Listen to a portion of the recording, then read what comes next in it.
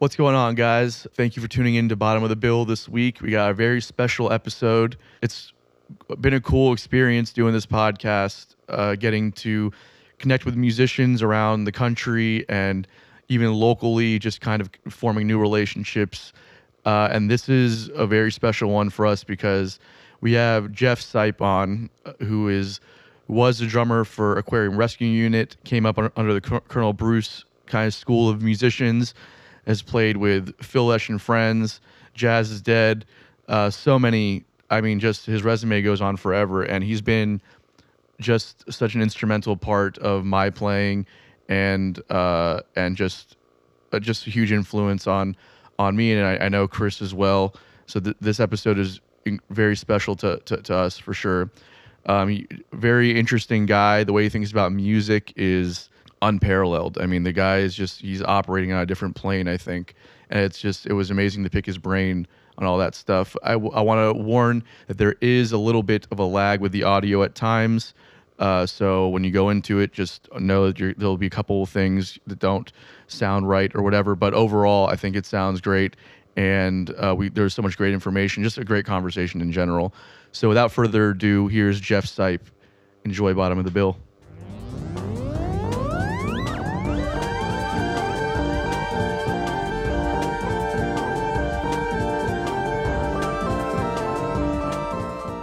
All right, guys, this episode's brought to you by Best Buds CBD Store. If you're like me, maybe THC isn't always the right high for you, or maybe the legal status of THC has you a bit hesitant to indulge. So at Best Buds CBD Store, they have an array of CBD and Delta-8 THC products. These guys truly care about their service, so everything is meticulously sourced and prepared to deliver a top-notch product and experience. If you head to their website, you'll find all kinds of educational information regarding Delta THC and CBD. Not to mention, if you use promo code BotB, that's BOTB pod, you'll save 10% on your order. This is not a one-time deal. If you use promo code BotB, every time you place an order with Best Buds, it will give you 10% off. That's in perpetuity, forever. So head over to bestbudscbdstore.com and start saving on all of your CBD and Delta-8 products. Enjoy, guys. All right, take one and action. Love it. Thank you. Yeah. Jeff Sipe, man, I can't tell you what an absolute pleasure and honor it is to have you on the podcast. I am such a fan. It's like you are to me one of the greatest of all time, man. Oh, thank you so much. I don't even know what to say about that. You got to get out more often and see more people. That's probably true, yeah. But man, I'm a huge fan of the trio stuff that you do with Mike Seal and forgive me the bass player's name again. Taylor Lee. Yeah. I mean, that stuff is it's so, I don't know how to describe it. When I first discovered it, like maybe 8 years ago or so, it took me to another place, and it inspired me to like play differently as a guitar player, you know? Wow, fantastic. Yeah, Mike Seal is something else, man. Yeah, man. I want to kind of just, first off, how are you doing? How have you been? How's life? You know, life is rich, and so much has been happening around me that at times, and I'm sure a lot of people feel this way, but sometimes I feel like I'm in the eye of the hurricane, and everything is just flying around me. Sometimes so fast and so often that I don't have time to absorb it. Right. So I guess that's living. I guess that's, just making the most of it. Yeah, so things are good. I've got a lot of opportunities. I'm playing a lot, and I'm recording a lot, and I got a lot of opportunities, so I'm grateful. That's awesome, man. So you're playing and recording a lot. I get into this conversation a lot with musicians, and I'm curious about your perspective on it because you do a lot of studio stuff, but you're also, obviously you perform live quite a bit. And I'm curious, for you, is there one that you find more rewarding than the other? Well, it's very rewarding when you record something and it turns out pretty good. And then it's documented, for forever. So much of the live thing, when you're playing live, well, these days everything's documented because everybody has a camera. Everybody has a phone with a camera on it. But I think they're two different worlds. Like, I really love playing live and the energy of that, and the demand to do as best you can on the spot, like flip a switch, go and be good. And it's a different kind of thing in the studio where you get a second and a third chance to do some stuff, and you have more time to develop things. So compositionally, it's really nice to be able to put something together in the studio and really kind of craft the beginnings of a song and birthing a song like Right. that. So both are really rewarding. I'm not sure if I could only do one, the live or the studio, at this time of my life, I'd rather spend the time in the studio developing, composing, and documenting all kinds of stuff. Because, gosh, I've been on the road for 35 years, just about, so I've done a lot of that. I'd like to balance it out now and do more recording. Yeah, I totally get that, man. The road's a wild lifestyle. There's when I was on tour, like some of the longer tours I've done have been like 3 months or whatever at a time, and then you're exhausted while you're out there, and then you can't wait to come home, and then like you come home, and then there's this phenomena that I experience where I'm happy to be home, but like by day 2 or day 3, I'm ready to like get up and go again. And my old band leader used to be like, "Hey, Anton, I'll take you. If you're tired, you just hop in the back seat of my van. I'll just take you around the van, around the block a couple times, and get you right to sleep." And do you find that like even though you're exhausted and the lifestyle is hard, when you get home, you feel grateful and just kind of the sense of relief, but do you find yourself getting antsy after like a few days of being home? Yeah, especially before the pandemic, because my whole career, I said yes to just about everything. And that just kept me playing, that kept me touring, kept me on the road. And the momentum of that, you get used to, you adjust to it, and it's just the thing you do. You don't even question it anymore. Yeah, you're tired. Yeah, it'd be nice to change the scenery a little bit and not have such a heavy workload.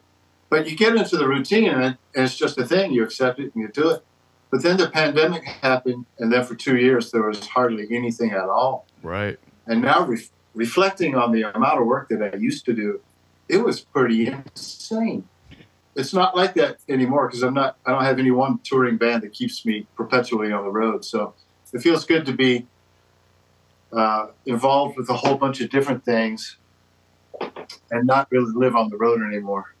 Yeah, totally. Do you find yourself? Did you find that you were doing? Were you able to stay busy during the pandemic with like more studio stuff, or were you kind of like most people, where there was just this kind of like lull in work? Maybe staying creative, but not like seeing any kind of financial stability from it. Yeah, my musical world changed from live gigging to writing a book, and so I put this book together. It was, I guess it took about 3 years, and I already had so much of it written on, pieces of paper, just in journals and everything. But I got this app called I Write Music, and it was a $10 app that I used. And I was able to take my iPad and sit on the couch for about 2 years, composing lesson and working out different rhythm theories, and putting it together in a book. So that kept me busy for sure. And when I wasn't doing that, I was recording drum tracks for other people.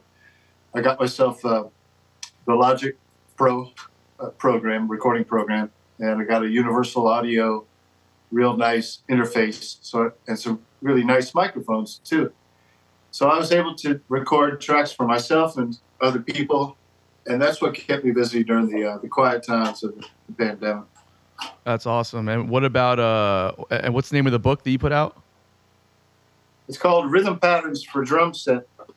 And my editor, who is Chris Coffray in Toronto, Canada, he's a real good friend. He's another drummer that played with Bruce Hampton. When Bruce Hampton would go up to Canada, he would use Chris. And Chris and I became really good friends. And he mentioned that he studied to be a writer and editor in college. And he was, while he's doing drumming as well. And I thought, well, hey, maybe you can help me put my stuff together. And so we started working together. He helped me a great deal, just kind of organizing the thing. That's awesome. That's so, isn't it kind of interesting? Because like, if you were like pre-pandemic, if that never really happened, and obviously nobody here wishes that happened or anything, but you maybe wouldn't have taken that step and been able to have the experience of, I guess you were kind of working on it already, but when you have that kind of downtime, it really kind of forces you to take another creative approach to things and kind of pivot where like what you're doing. So do you feel like a sense of relief that you were able to kind of sit down and really focus on that project? Yeah, I have something to show for the times when I wasn't gigging. So instead of just, giving up or just practicing in a closet forever, it was nice to have a concentrated time. That's one of the blessings of having the time off during the pandemic. There's no blessings to the pandemic, but there's blessings to the time that I could afford to focus on just the book. And I have another book that's ready, and that'll be out in a few months, later on this year. That one's geared toward all musicians in that it's a study of rhythm, but not geared toward any one instrument. It's just rhythm. You could actually just sing the book, or tap it out, But it's a study of the building blocks of rhythm and how you can ornament them and embellish them to become more musical patterns. And then it also introduces rhythmic phenomena that are just beautiful equations in the world. For example, if you have there's this kind of law of rhythm that no matter what time signature you're in, you can play that many dotted eighth notes and that many 16th notes, and it works out perfectly. So if you're playing in, say, 4/4, you could have 4 dotted eighth notes and 4 16th notes. If you're playing in 5/4, you can have 5 dotted eighth notes and 5 16th notes, and so on and so on. You're playing at 7, you have 7 dotted eighth notes and 7 16th notes, and it just works out beautifully. So I wrote out all the permutations based on eighth note displacement, and now that's in that book, and I couldn't have found that anywhere else. In fact, I was looking for a thesaurus of rhythm, and I couldn't find one online.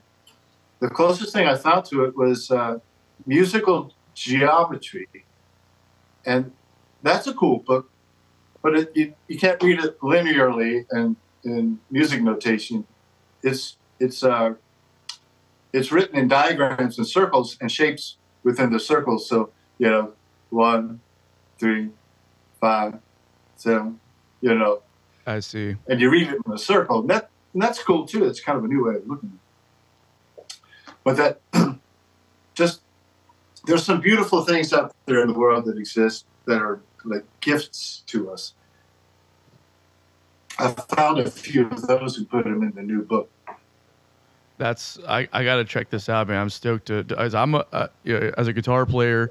I think that so much of the idea of rhythm gets lost to a lot of people as guitar players. They get focused on melody and harmony and rhythmically. I feel like with a lot of players, it leaves much to be desired. And I just think that because there's not enough focus on rhythm as a guitar player, and I'm really big on rhythmic stuff. So I'd love to check these books out and just kind of see what goes, just kind of see how you think about it all, because it's very interesting to me. Like your sense of timing is impeccable, and like the way you're able to kind of layer rhythms on top of each other. It's like polyrhythmic stuff, and like you're able to, but you do it so seamlessly. And I feel like a lot of that is like the dynamic choices that you make too, right? Where it's like when you're playing behind somebody, you're having a conversation, but like you're not overbearing with like the dynamics. You can get away with more kind of under the surface, if I'm explaining that correctly. No, that's beautiful. And I think in our culture, harmony and melody has been developed more than rhythm. As exciting as American rhythms are, it's kind of the reverse in India, where their culture has developed rhythm to an amazing level. But it's not a harmonic approach. It's over a drum. So you'll have different scales over a drum, but it's not a movement of chord progressions per se. Right. But now, with East meets West on this level, there's some fantastic hybrids that have come along, like John McLaughlin, Shakti. Yep. We're big fans of Shakti for sure.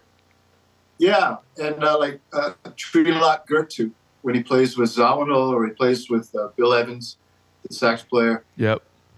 His musical approach is fantastic because it's the best of both worlds. It's the sophistication of the Eastern rhythm and the Western harmony.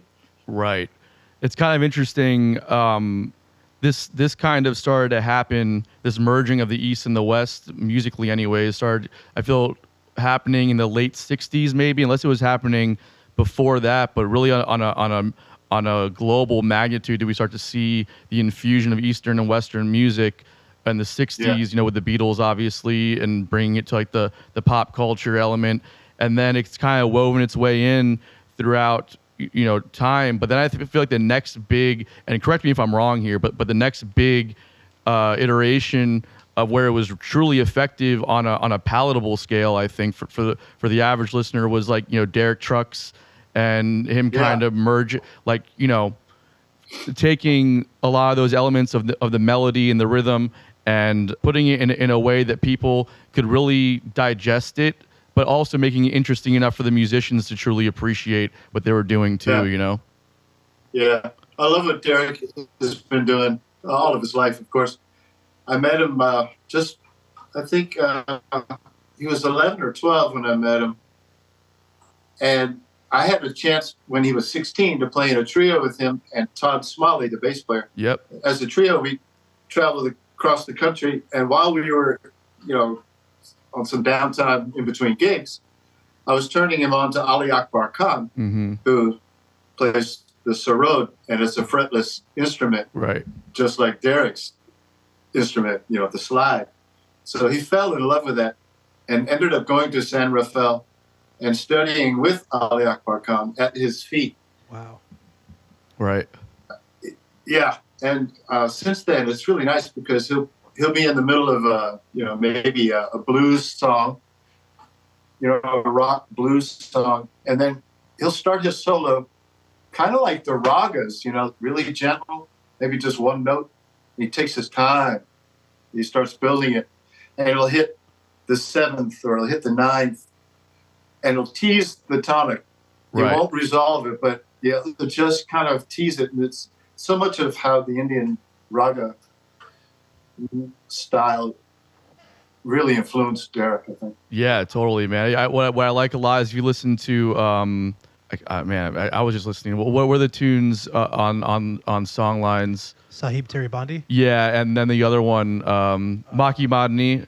I think. Yeah.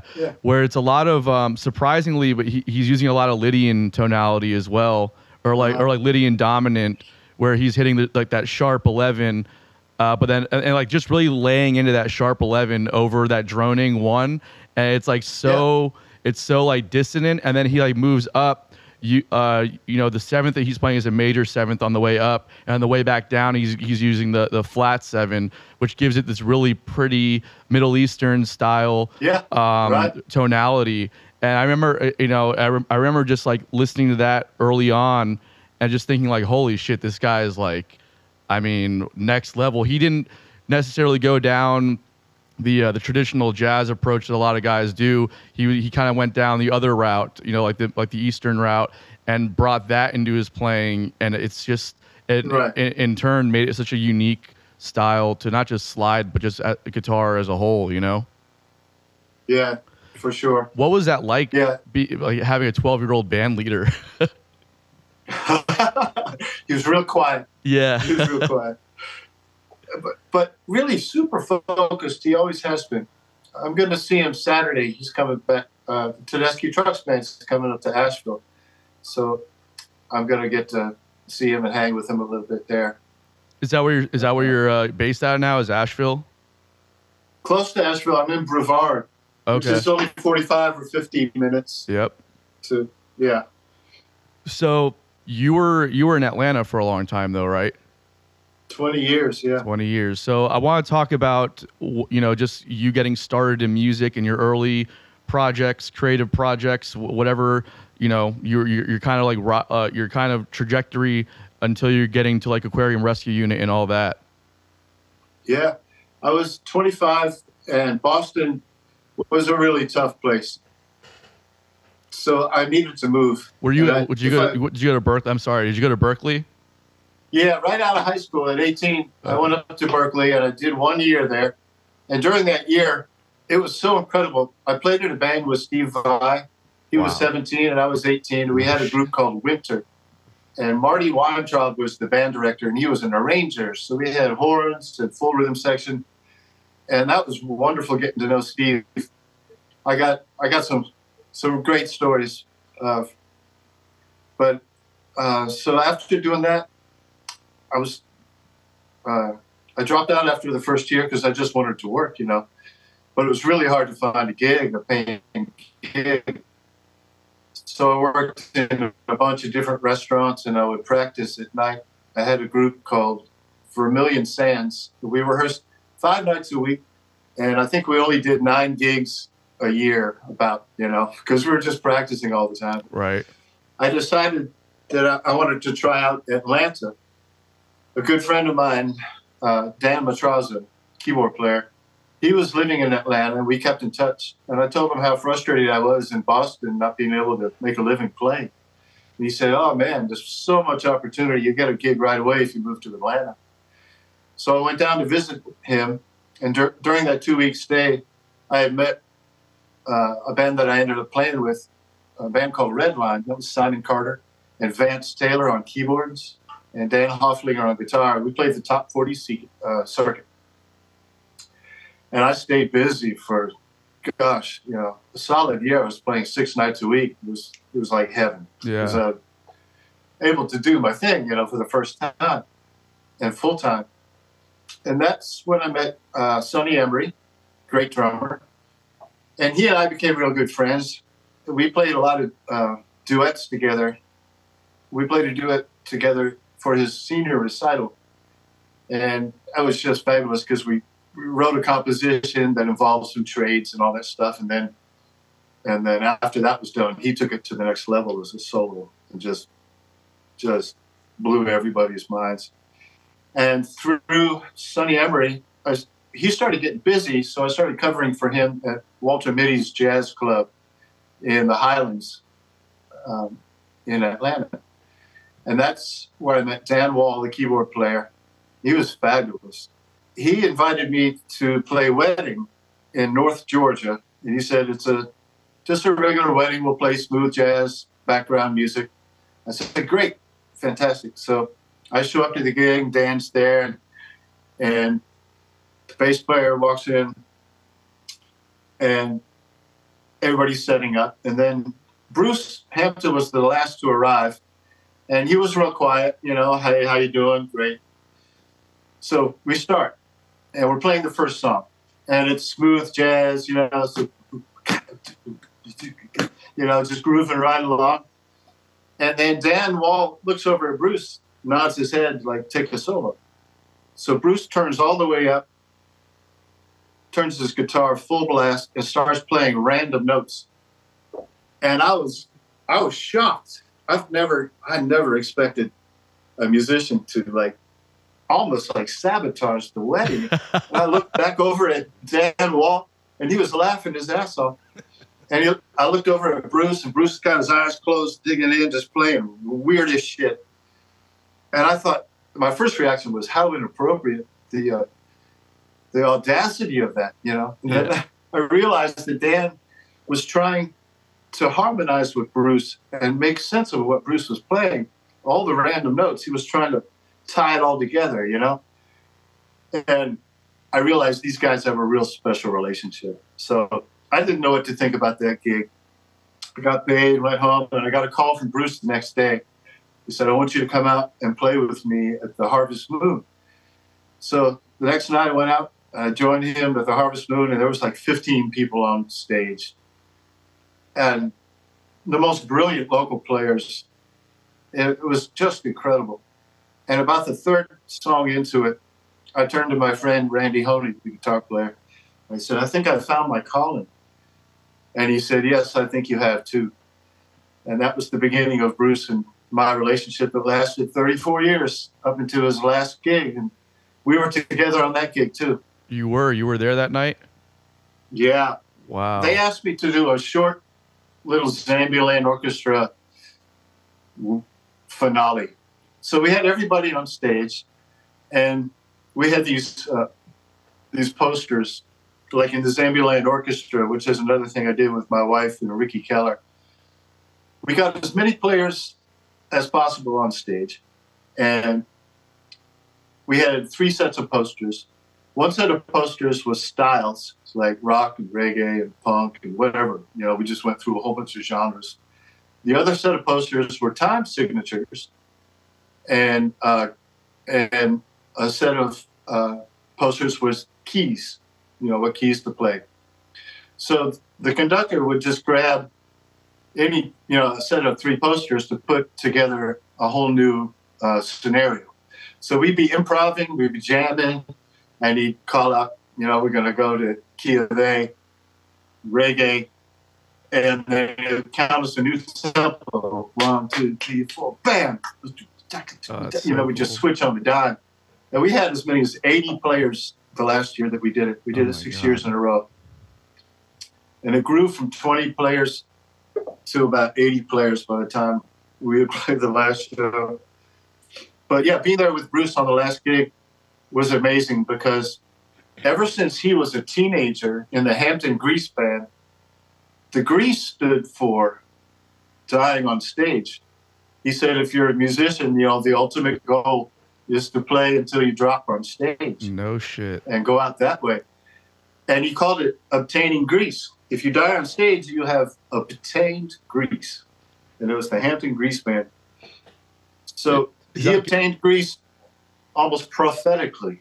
Well, prophetically, yes. That's so insane to hear, because you hear a lot of stories about that night, just on the periphery as we are, and you hear stories about him being the way that he is or was and so prolific, and there's this idea that he kind of decided to go that night, like that was like he made a conscious decision to go. That's kind of what the legend of that night is for a lot of musicians that look up to him in that way, Well, I think he wanted to live. I don't think he wanted to die, but I think he was prepared to. I think he was prepared to. Yeah. I think he was. He was in a room of 5,000 people just showing their love and support for him. And his heart couldn't have been any more full. And he had just come off the road from heavy travel and no sleep. He had suffered a heart attack in '96. So his heart was already, weaker than it should have been. So there we're on stage, and we're about to close the show. We only have 10 more minutes to go. And he looks at me with a smile on his face like he was an 8-year-old boy having the time of his life, just innocent, pure, and smiling big. It was really beautiful to see. And so he pointed at his wrist, like, let's wrap this up. I said, okay. And I look over and catch the eyes of everybody on stage trying to grab, their attention. Like, hey, we're going to end this thing now. And I look back over toward Bruce, but he's on the floor with the same smile. And it confused everybody because people who have played with Bruce before often witnessed him on the floor while he's playing this guitar or singing on the floor, He'd be acting up, performance art and everything. So it was nothing new to see him on the floor, but he wasn't moving. So for the first few seconds, we thought, that's just Bruce being Bruce. And then it dawned on us that, So 4 of the guys from the band rushed over and grabbed a limb, and they were taking him to the side stage. And the promoter grabbed the curtain and used, to hide the fact that Bruce was being, dragged backstage.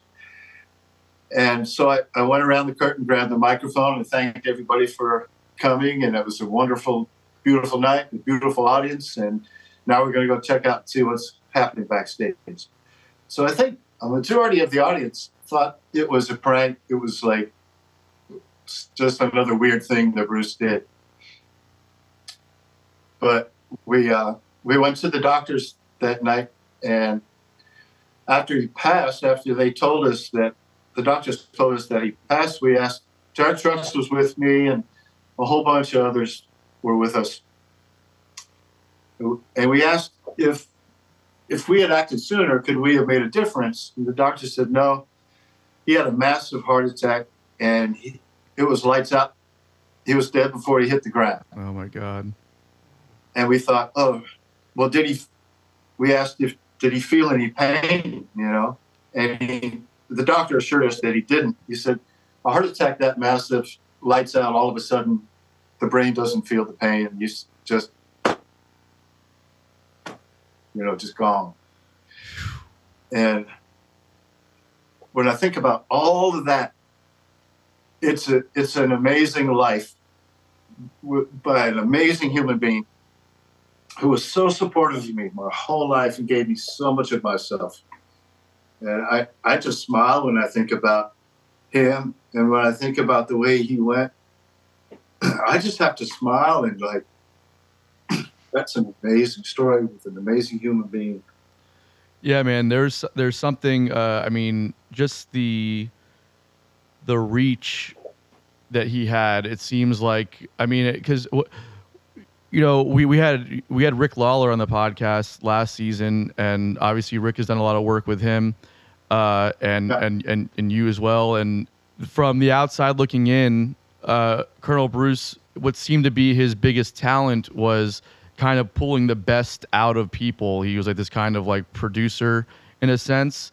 But Rick also made a point to say that Colonel Bruce is also a fantastic musician in his own right. And I'm curious as to, after hearing him play on that wedding gig that night and then moving forward with him, what was it about his playing ability that drew you to work with him again and in the future? Well, I've always been one to kind of really appreciate something bent, twisted, a little off, like Sun Ra, just love it. It's really grounded in incredible roots music, but year after year, you would get a little further out. I always appreciated that. So I appreciated that about Bruce. And it wasn't, when he played random notes at first, he called it transmission. He was transmitting, universal stuff through his instrument. But he didn't know what he was doing. He was just moving around, And sometimes by magic, he'd cross some changes that just made you think, oh, my God, this is the most amazing thing I've ever heard. But it's quite by accident. Right. And it wasn't until Bobby Lee Rogers got with him and taught him basic blues chords and how to work within that realm. That's when he first started playing normal guitar. Okay. Before that, it was just what, wherever his fingers landed, it was just out as could be. That's amazing.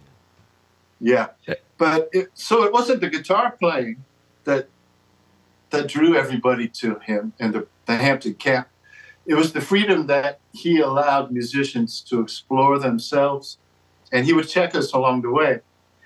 I remember when ARU was first forming, Oteil and Jimmy and I and Bruce were playing, and we were getting our fusion thing on, And he stopped us right in the middle of the song and said, "What is this, Berkeley?" Yeah. And we all laughed, And then he started going into his alien transmissions, and we just joined him. It was like, bah! We just got weird. Because Accordion Rescue Unit started out as a performance art band, and music supported the antics So it was about half music and half crazy stuff, improv. Oh, I didn't know that. That's cool. And then after a while, when we got Oteil in the band and Jimmy, we started working on tunes. And then Matt Mundy came in. And then it was the music elevated so high. The antics were there, but the music suddenly was more of the focus than the crazy stuff. But the crazy stuff never went away. Right. No, I've dug, deep into. I had my time when I was going through a lot of the ARU stuff, and yeah, definitely, it's almost like Zappa-esque, but like more out there, because Zappa obviously was very, all the music was written out, and it was very classical influenced, and there may have been some improv here and there, but otherwise it was all very, very highly arranged music. But there's a wildness that I would kind of equate to what ARU is doing as well. But then there's just this other level of just the unknown that you guys presented that I think it's just super creative, and I love like the risks that were taken. Yeah, we did. We took risks, and everybody then had so much energy. When I met Bruce, he was 34, and there was laser beams shooting out of his eyes. He had so much energy. And that was infectious, And we were all practiceaholics, too. I think everybody in the band spent a lot more of their day time practicing than doing anything else. And so we got better by leaps and bounds, and then we get on the road, and we're working 300 days a year on the road for years. And we just got better so quickly, because when you're doing it more often than you're not doing it, you're never not warmed up. Somebody told me if you never put the sticks down, you'll never not be warmed up. Right.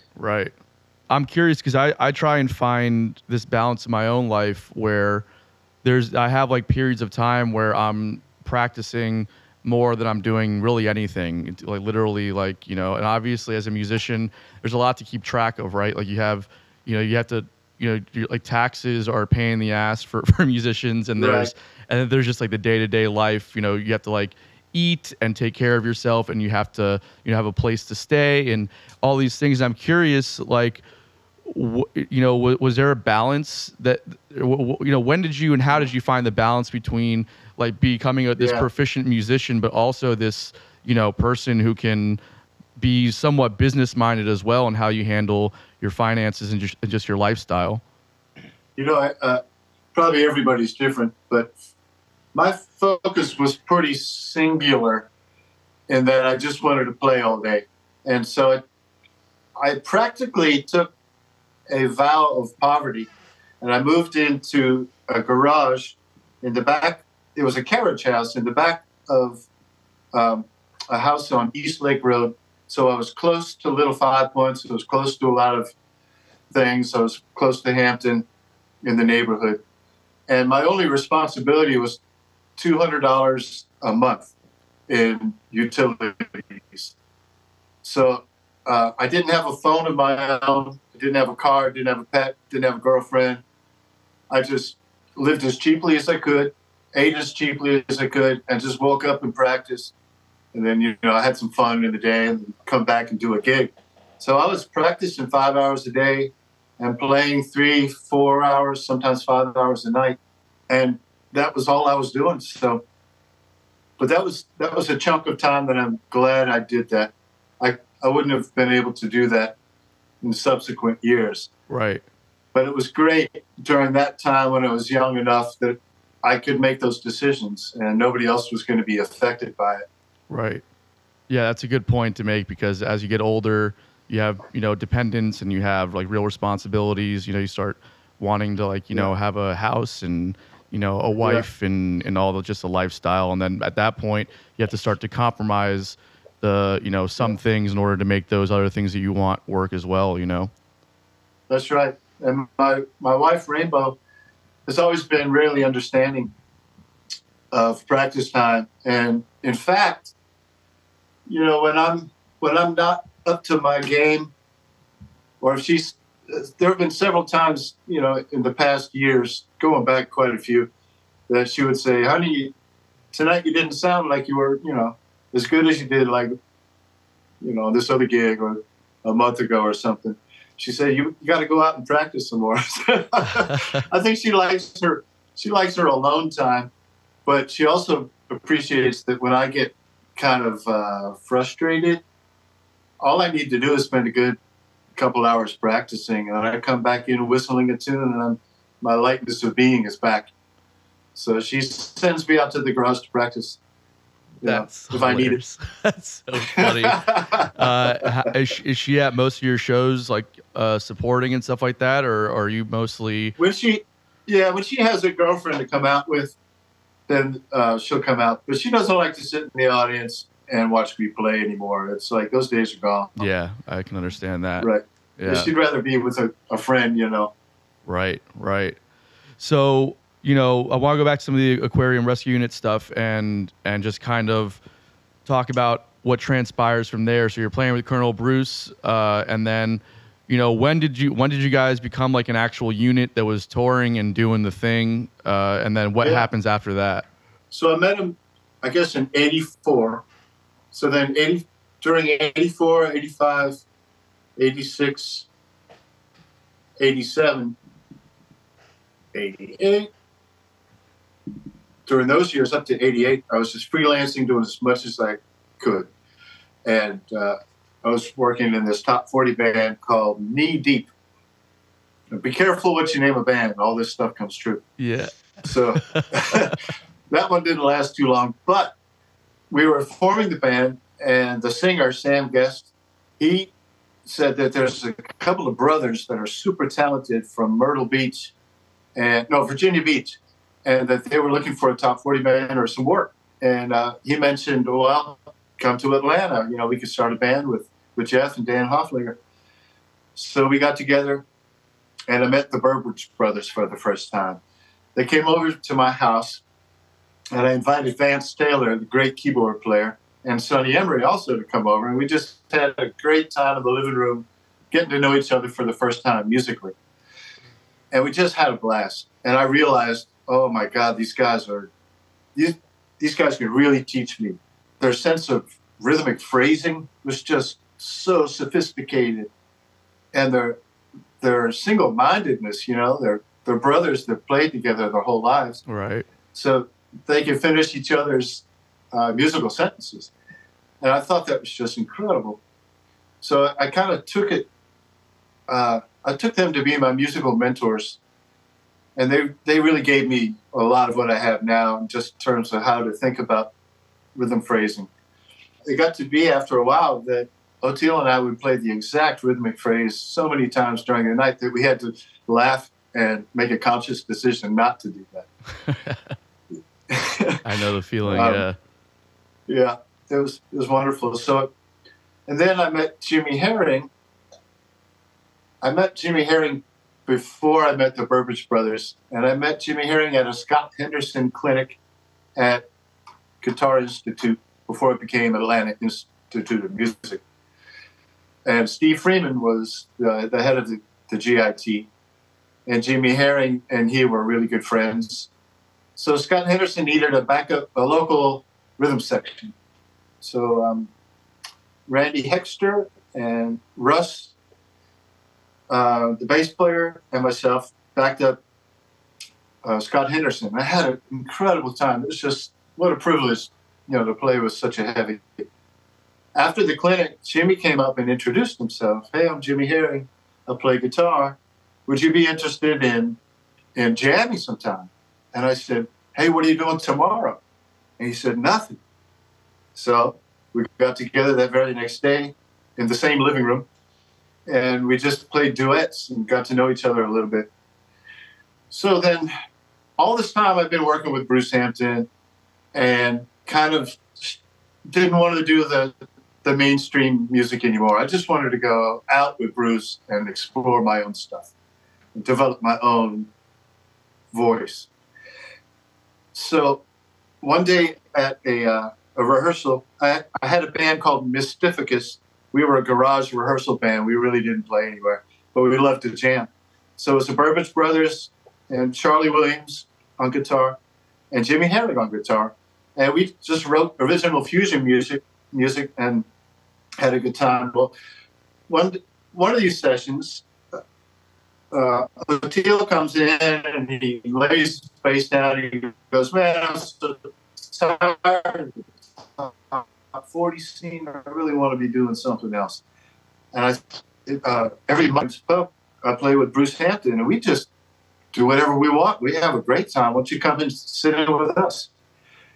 So Monday night, I take Teal and it get his giant SVT cabinet in the back of my '69 Nova, and we drive down to Little Five Points, and we pull up, and we see Bruce coming toward the car, and we get out, and I say, "Hey, Bruce, I want you to meet O." And before I could say Teal, Bruce looked at him and said, "August 24th is your birthday." I was wanting to hear And about it's this. true. Yeah, that's fucking wild. Yeah, I've witnessed him do it 100 times. It's phenomenal. It didn't always work, but when it did, it was just unexplainable, you know. Yeah. So that was the introduction to Teal, and then Jimmy came and watched this, and he was like, "Yeah, I definitely want to play with you guys." And it took a few Mondays for Jimmy to be invited on the stage. Meanwhile, he's just shaking his leg and he's ready to play and be invited up on stage. And finally, Bruce was like, "And joining us tonight, Jimmy Herring." And Jimmy he was like halfway across the room, but he only took like 3 steps and leaped on stage. He was that eager to play. Yeah. He plugged in and we started playing, and all of a sudden the music just went like this. It got raised. All of a sudden we were playing on a whole new level. And it was exhilarating. It was really cool. So the core rhythm section of Teal, myself, and Jimmy had been established that night. And Matt Muddy followed, and Jeff Moser followed. And that was about 89. And then by 90, we were on the road. And by 91, Capricorn Records signed us to a 2-album deal. So we were recorded live at the Georgia Theater, and that was an opening set for Widespread Panic. Widespread Panic was doing a video, and Billy Bob Thornton was the director. So Billy Bob and Bruce hit it off, and they made a great friendship. And Billy Bob said, "Hey, since you're already set up, why don't I just take one song and do a video for you?" And so we did "Fixin' to Die" and recorded that. And it was also being multi-tracked by the record plant Mobile. And that was Johnny Sandlin, the great Johnny Sandlin, the engineer. He was in the Mobile truck recording us. And so we got to be friends that way. And that's how the first album got to be, most auspiciously. Wow. And that was signed to Capricorn. Talk about and then we just hit the road. Talk about an affordable way to make a record. Capricorn must have loved you guys. They were like, "Yeah, we'll take that." Yeah, totally. That's awesome, man. And then what happens after that? So then Capricorn signs you for 2 records. You do the first one's a live record. What's the next one that comes out? Or then you go on the road, and then you guys are touring for how long before you guys work on the next one? Is the next one a studio record, or is it another live record? It's a studio record, and I think it's only a year and a half after the first album was released that we were in the studio making the next one. Okay. That was called Mirrors of Embarrassment. And that's the same year I met my wife. My wife was living in Raleigh, and her mother and brother ran a club called Easy Street. And it's a place that Aquarium Rescue Unit would play, and Derek Trucks also.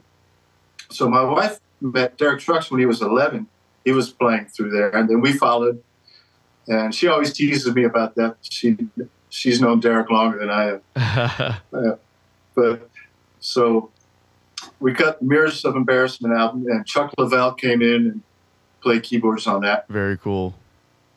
Very cool. It was so great. I mean, the sound of that record is just really nice. It's full and analog and rich, just just really great recording. Oh, what was the studio experience like with Colonel Bruce and that band? That's a good question, because Bruce was never prepared. He would write down random words on a napkin or a matchbox, or anything that was around, newspaper, and he would just write down random words. And most of the time, he'd lay down on his back just making noises. Oh my God! Until finally, it was his turn to do some vocal overdubs. So nothing was really written, but he had phrases. So and when you listen back to it, a lot of the tunes don't make any sense at all. They're just phrases and words put together. But he had his own way of doing it, and it worked. So working with Bruce was like, everybody else was super focused, and Bruce was just kind of like it was a sandbox, and he was a kid just playing the sandbox. Right. Now, was there any kind of I would imagine that must have created some kind of friction or frustration amongst you guys in the band for wanting to figure stuff out, and obviously you're all very focused and talented musicians. So I'm sure you were there's an aspect where you're like, let's come in prepared, know what we're gonna do, some improv here and there. That would imagine the next side of that. Yeah. Or, the labels, they must have had somebody in the room too that must have been just counting the pennies. They were just what the fuck is happening right now? Which reminds me that Bruce was signed to Capitol. I think it was Capitol Records that the Hampton Grease Band album was released, and the head of was it Clive? Clive Davis. I think I have. Yeah. Yeah. He recalled the album when he heard it. He was like, "Absolutely not. This is not going to be on my label." So it had already been released, and then he recalled the album. No shit. Wow. It's the second worst album on the label's history. What's the first one? Behind it's something in South America. It was I'm not sure exactly what, but it wasn't American musicians. It was a Mexican thing or something. So working with Bruce was just fantastic. But we realized as a group, if we do want to take it to the next level, we're going to have to write the tunes. We're going to have to organize it. We're going to have to be kind of focusing Bruce and giving him. Our job as a band was to put Bruce up on a silver platter, and then he would have as much fun as he wanted, and then just destroy it all. And then we'd build it back up, put him on a silver platter, and then he would destroy it again. And that was our thing. What an and we would laugh dynamic. Because sometimes, you turn the beat and his one was the 4 or the 4 was the 1. And we'd all look at each other and just, bam, just switch on a dime and make him right. So that was our job, to make him right. Right. No matter where he was. That's not a unique thing, I feel like, amongst a backing band and the artist, right? A lot of times, especially when you're in a jam band kind of scenario, and your vocalist isn't a musician in the traditional sense, or doesn't have the same kind of training in that sense. A lot of the times you're kind of, they'll come in the middle of a jam or in the middle of a solo section, and you might be halfway through the form, and they're just coming in whenever, and that's your job as a support role to kind of readjust and make them correct, right? Well, and we talked about that in the band a lot. It's really the art of recovery. When you're in an improv situation, things unpredictably will happen. And how fast can you recover it and make it a happy accident? Right. So that's an art form in itself. And we got pretty good at it as relating to Bruce. We could kind of tell, where he was or where he was headed, and we'd just meet him right there. That's awesome. And is that something that you guys all collectively learned from previous experiences, or is that something that you guys are all figuring out as you were working with him? It just needed to happen so much more often with Bruce. Yeah. Yeah. That's wild, man. So you guys cut the studio record, and what happens after that? We tour until we're burnt, completely burnt. And then Matt Mundy decided he didn't want to have anything to do with the musical business part of it. And for his personal reasons, decided he would back out. So Bobby Lee Rogers helped us out, and also Matt Slocum came in to help out. Instead of getting another mandolin player, which seemed silly because he was one of the best, it wouldn't be so easy finding another mandolin player that was that good and who understood, the role right in this creative band. So about 6 months after Matt Mundy quit, then Bruce Hampton quit, and his health, he really did need to get off the road. He was chain smoking. His doctor told him he needed to get off the road and stop smoking and change your diet. And so he made an effort to become healthier. And that meant, just not being on the road. We had signed to a manager that wanted to keep us on the road. So he insisted we get somebody right away to replace Bruce. So we got Paul Hansen, and he was a great singer. But then all of a sudden, it's a new band. Right. It's new music. It's a different intention. It's no longer a performance art band at all. So as soon as I quit, about a month later, I got a call from Sean Lane.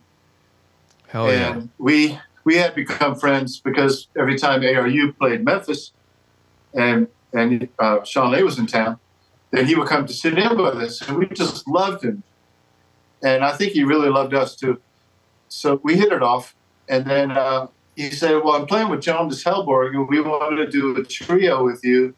We're playing with Kofi Baker right now, but we want to make a switch, and are you interested? And I said, of course.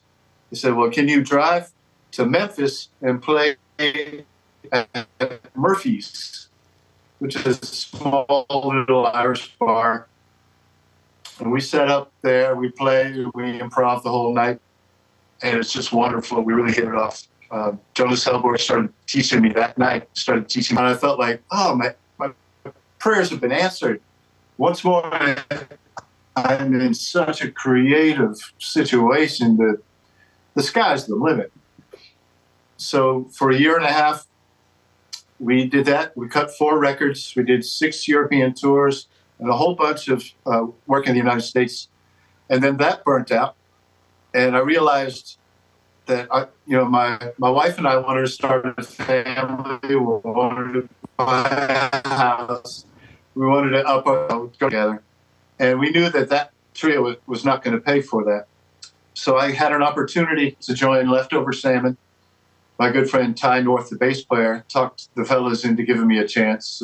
And so we worked together for 3.5 years for Leftover Salmon.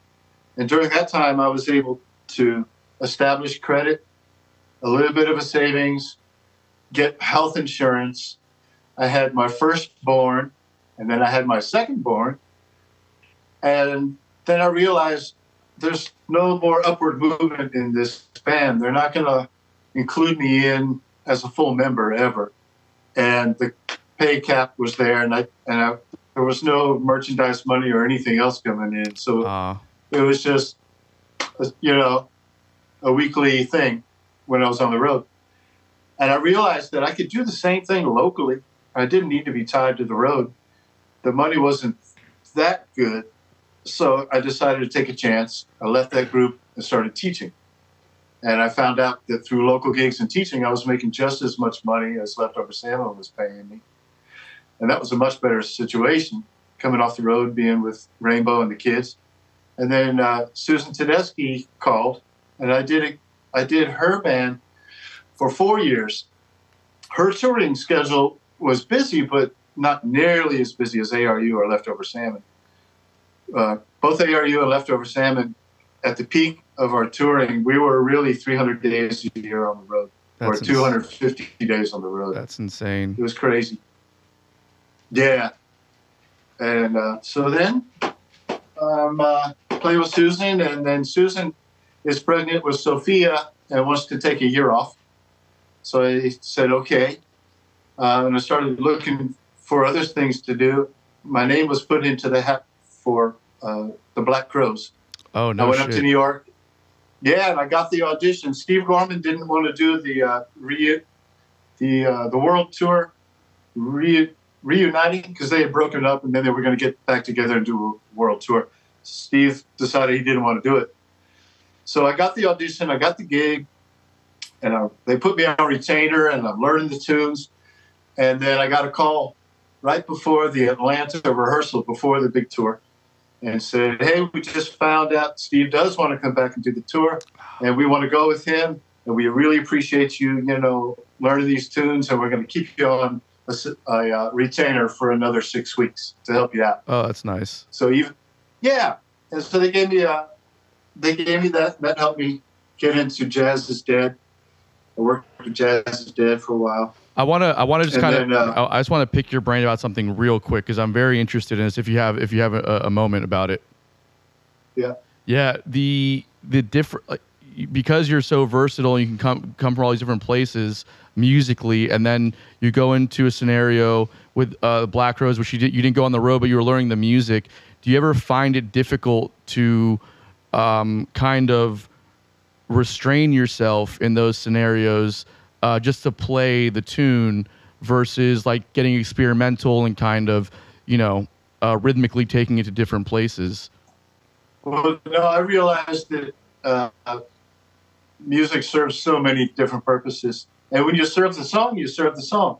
And Right. when you have a chance to, express your own self, you do that. But in that gig, you just play the tunes. I would be playing the same parts that Steve played. It's like that's what it needed to be. So I didn't have any doubts about it or any hesitations about it at all. It was kind of a chance for me to study that style and realize what makes it really work. So for me, it was a challenge. I took it as a challenge. Yeah, definitely, man. I mean, it's got to be difficult sometimes, like when you're so used to be able to express yourself in different ways, to just reserve yourself to that, kind of backbeat, especially with the Black Roses straight up like rock blues stuff, So that's cool that you were not only were you able to kind of do it, but you appreciated the intention behind it and did it service, Yeah. I wouldn't have got the gig if I tried to play too much or too differently. Right. So I realized that that's what that is. And I dig that too. I had a chance not too long ago to play with Warren Haynes in the Asheville Symphony. And the core of the rhythm section was Oteil and myself and John Medeski with Greg Osby on saxophone. And we had Warren's set list with charts written for a 50-piece orchestra. Oh my God. And Don was the producer. And so I got to meet him, and he was there with his hat and sunglasses and folded arms and a big smile on his face. He was walking around the stage listening to everybody. He came over to my hi-hat. We finished the song, and I asked him, hey, is there anything I could be doing that, I could be doing differently, or, is this okay? And he just said, just keep doing exactly what you're doing. And it gave me so much confidence to really go even deeper into serving the song. Because I was thinking, man, this guy is produced the Rolling Stones and everybody. He knows exactly what a groove should be and shouldn't be. Totally. And with his blessing, it was like, all right, I'm on the right track. That's got to be pretty amazing to work with somebody who's got such a background in music that is very much like simple groove oriented music, and for them to kind of, reaffirm what you're doing if it's not that, like they kind of have the same perspective where it's like, yeah, what you're doing is working right now. This is perfect. It doesn't matter if it's what they're used to in the musical sense. It's just the fact that they know, like they're listening at that level. Yeah. And they just know intuitively what you know. Right. Yeah, I had a chance to work with Steep Canyon Rangers, and Larry Campbell was the producer. Larry Campbell and I played together in Phil Lesch's band for two of the three tours that I did with him, with Phil. And Larry Campbell, he was great. He would listen. He would be in the room with everybody as they're playing. in recording, and he's just listening real deep, and the song ends, and there's a minute of silence, and he shakes his head, and he'll offer his opinion. And it's some really practical stuff, like I was playing a hi-hat groove 16th note thing, chicka, chicka, chicka, chicka, chicka. And he said, that occupies the same sonic spectrum that the steel string guitar does. Why don't you find a different sound source for that rhythm?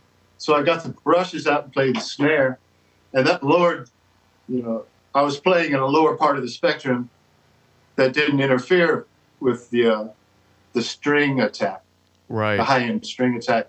So hearing music through other people's ears is such a benefit, and I really value that. I always hear something that I maybe wouldn't have heard otherwise when I'm listening with somebody.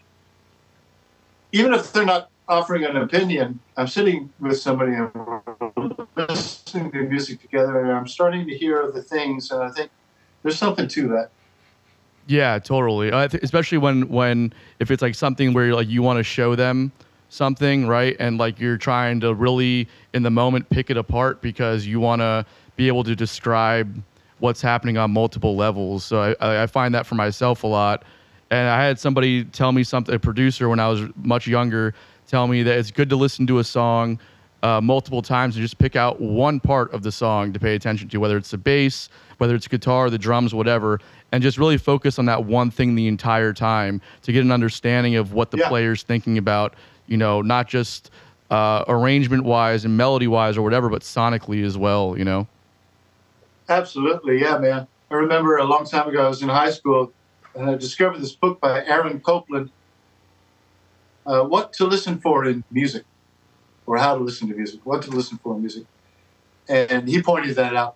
Try listening to one single instrument throughout the composition, and then listen to pairs, For example, now I would listen to how the bass and drums work together, how the pulses work together. Are they unison? Are they independent? Are they opposite? Are they filling each other's holes, Exactly. Jeff, man, thanks for taking the time to be with us again this week. How have you been, man? Oh, doing well. The calendar's getting busier and busier, so I'm reminded spring is going to be, it's going to be summer before long, and everybody's going to be really busy. Yeah, I'm excited for that time. Getting ready for all that. Yeah, for sure. Cool, man. Well, I wanted to kind of pick up where we left off last time. We were talking about obviously a lot of the ARU stuff, but then you were talking about Leftover Salmon and then having got an opportunity with Black Crows that didn't work out. But Right. Yeah, so I just wanted to kind of dive into some of the just overall just kind of the sideman work that you were working in that kind of era, and just the relationships and dynamics of that. Right. Yeah. It was a real fast moving train. I was lucky to have a few chunks of years with several different bands. But after Leftover Salmon and the Black Crows thing that almost happened, I got a call from Phil Lesh. And so I did 3 tours with him. The first tour was with Jimmy Herring, who got me the connection with Phil. And after that, Larry Campbell came in to take Jimmy Herring's place. I also did a few tours with Jazz is Dead with Alfonso Johnson, Jimmy Herring also, and the great Jeff Pivar on guitar after Jimmy left that one.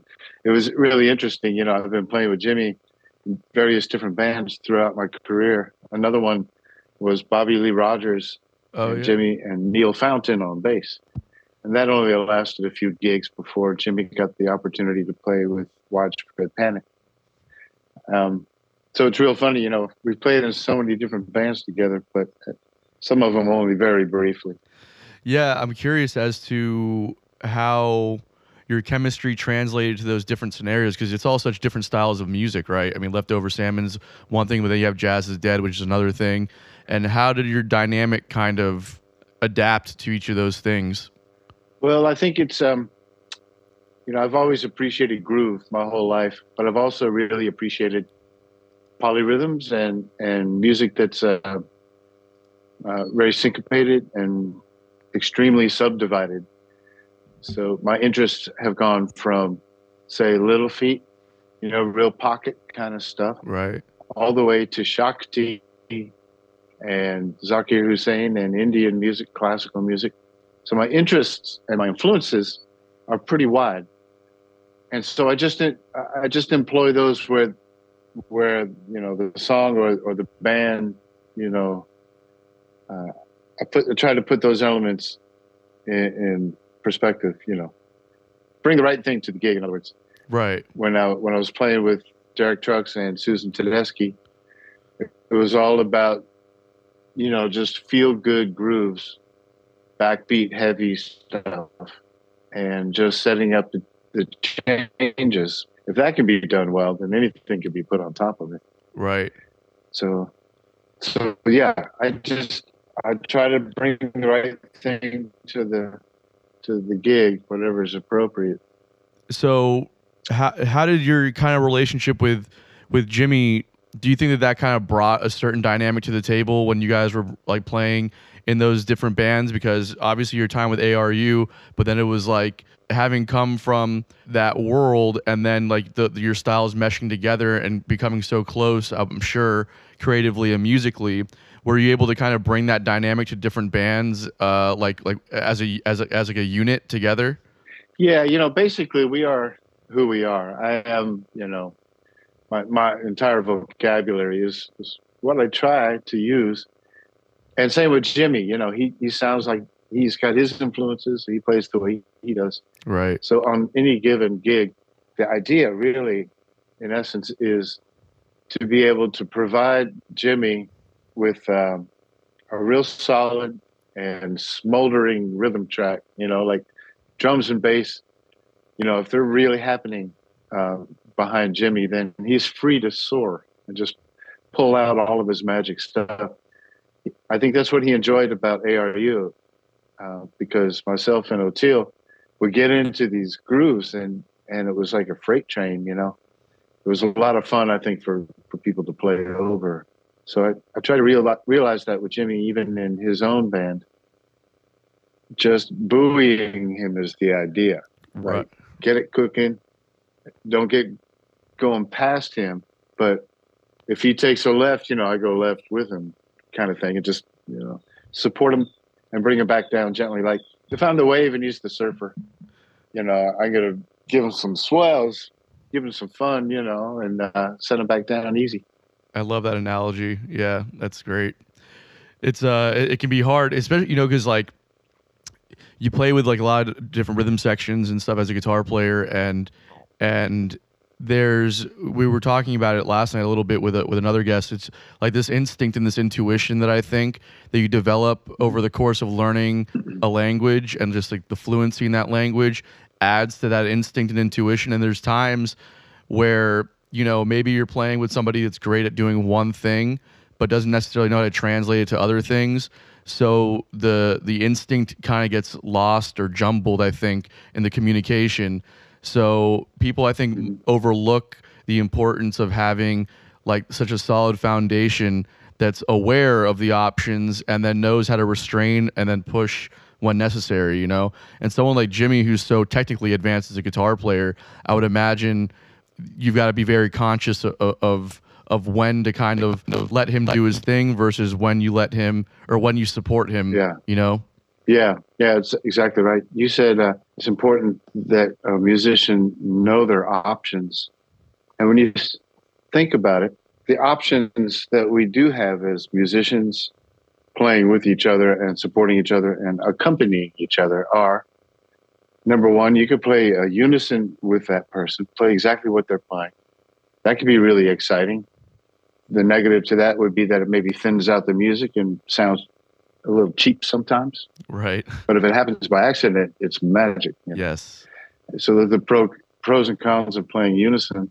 The second option is to play independent, so that no matter what the other person is playing or saying, you're going to be saying your thing, and it's like parallel road to train tracks. Right. You're going in the same direction, but you're on your separate roads. Now, that can, the positive side of that is that you can, by accident, play the exact same thing, and it's like magic happens. The negative side of that is that unless you're really paying attention to each other and staying out of each other's way while you're being independent, it can sound clumsy. Yeah. The third option, is to play opposite. So if one person is playing fast, you play slow. If they're playing staccato, you play legato. If they're playing texturally, if they're playing distorted, you play clean. Just the opposite approach. You wait for the holes. They'll say something, and inevitably they'll take a breath, and that's when you say something. Right. So waiting for that opportunity to play opposite is a nice thing. It can balance things out. Yeah. And then, of course, I'm sorry. No, go ahead. The fourth option is just to be quiet and don't play anything and don't say anything. And that's the one that I think a lot of musicians don't employ enough, perhaps, especially when they're young.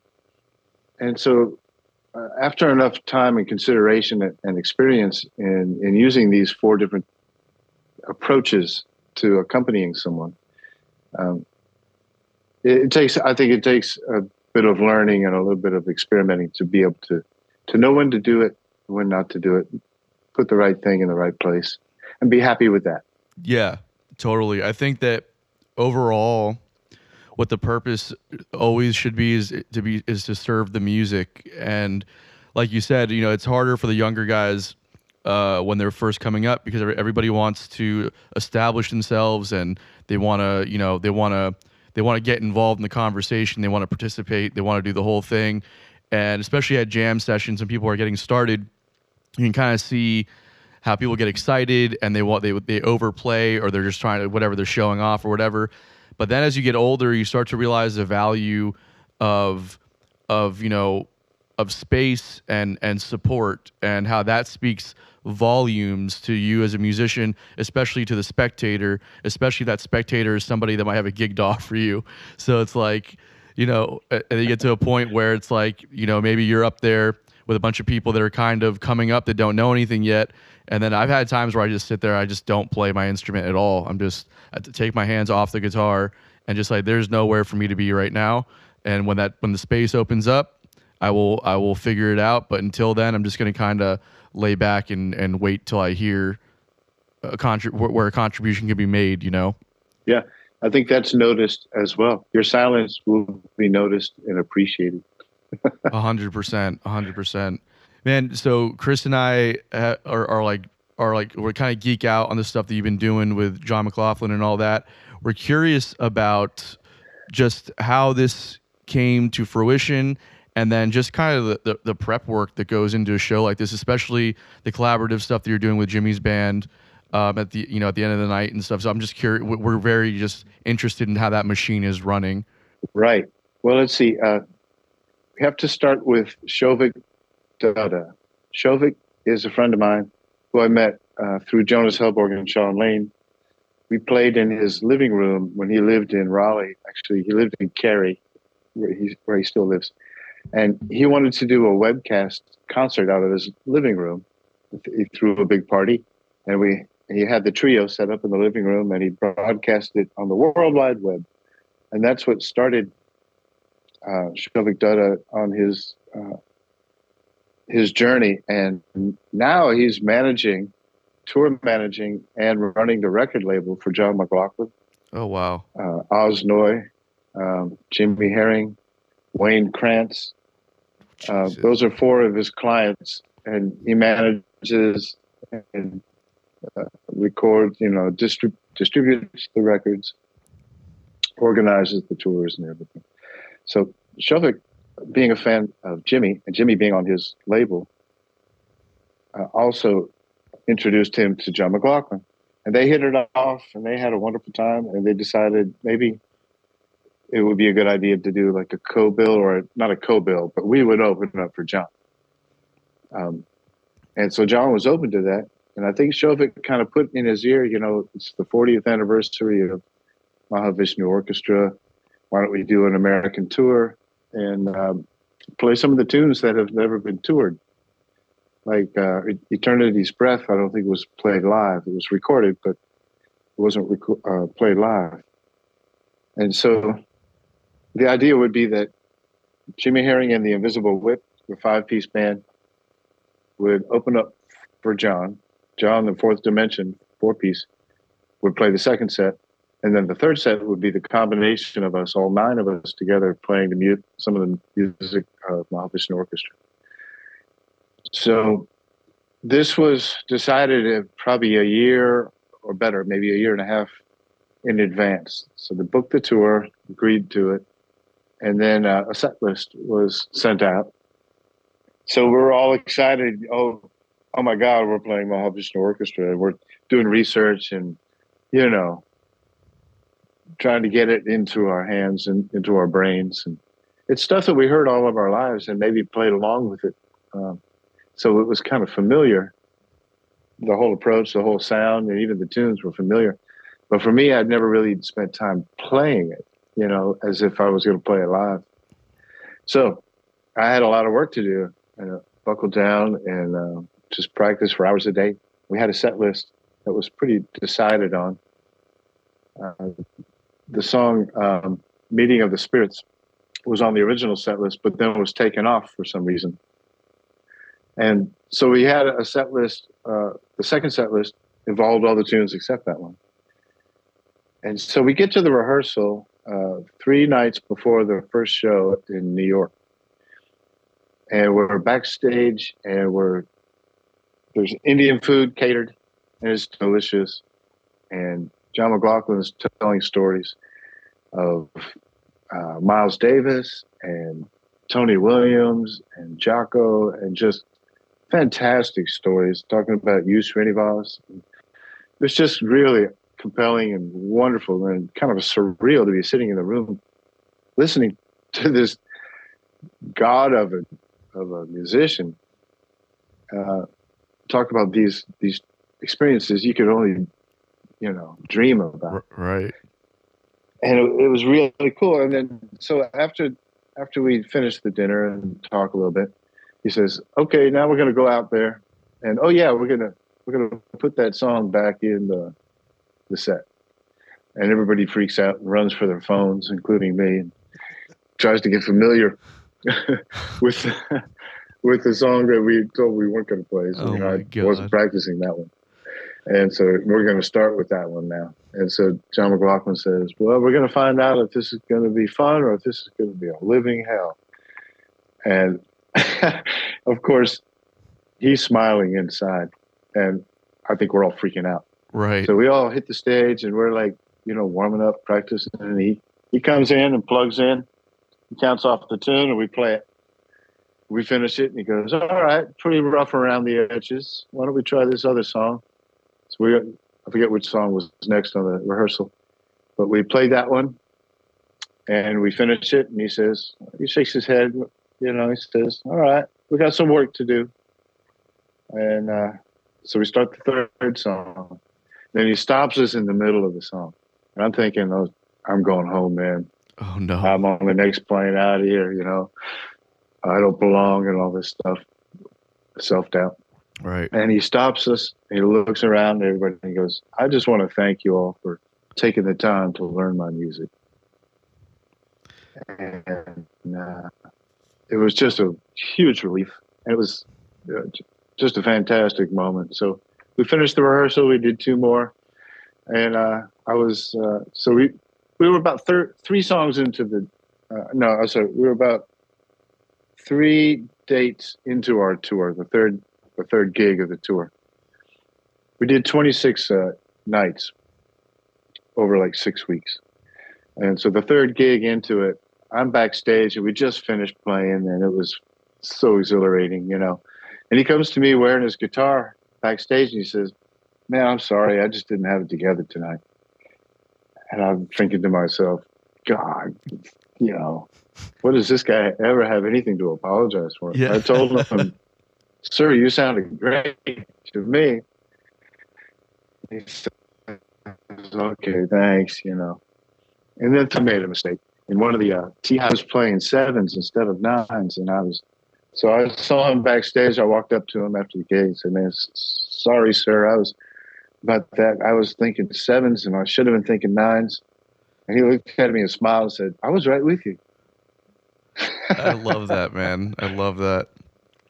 Yeah, so it was a wonderful fountain of influence all my life, and to be on that gig was a real privilege. Yeah, man. That's I want to go back to the rehearsal situation, because this has been, first off, I can totally relate to his probably the sense of comfort that he felt going through a couple of tunes and realizing that all you guys had done the homework. Yeah. Did he send out charts, or were you guys just kind of going through the tunes and learning them that way? No, we went off the albums, and there were so many different versions, because they would record it at one tempo, and then they would play it a lot faster on the gigs in some cases.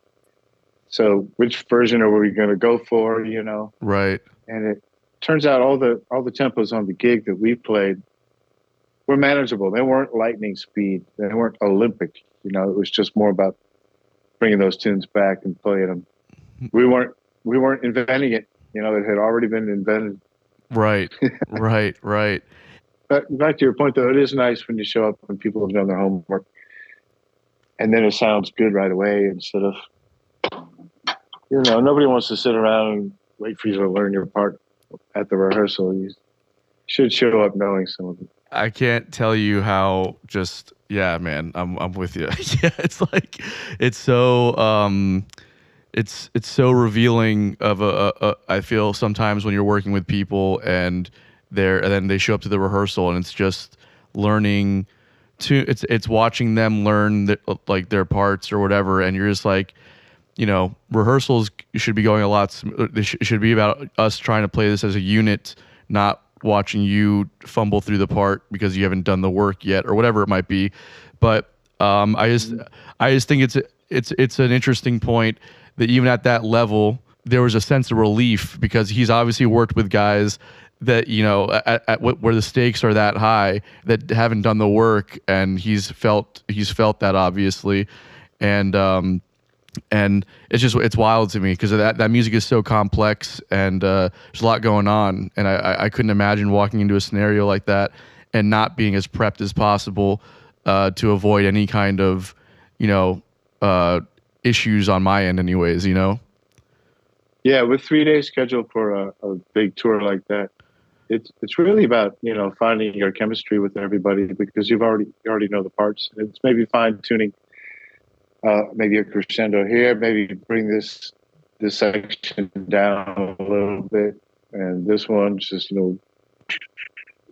fire all the way. You're talking about kind of arrangement and approaches. So, but that is different than what would be a writing session. If everybody came to a session and a group came together with the intention to write, then obviously you're starting from scratch. Oh, totally. And in that way, a group writing session can really help each other. That's where you really can get deep into it and treat it as a writing session. Yeah, 100%, man. I love those sessions too. But yeah, there's definitely a big distinction to be made between that and what rehearsals should be. And I also find it kind of wild. I wouldn't have expected that you guys had 3 days of prep on a rehearsal. I would have expected you guys were doing dress rehearsals 2 weeks out and the whole deal. You guys had 3 days to get both bands, and then the last set all together. That's it, just the 3 days.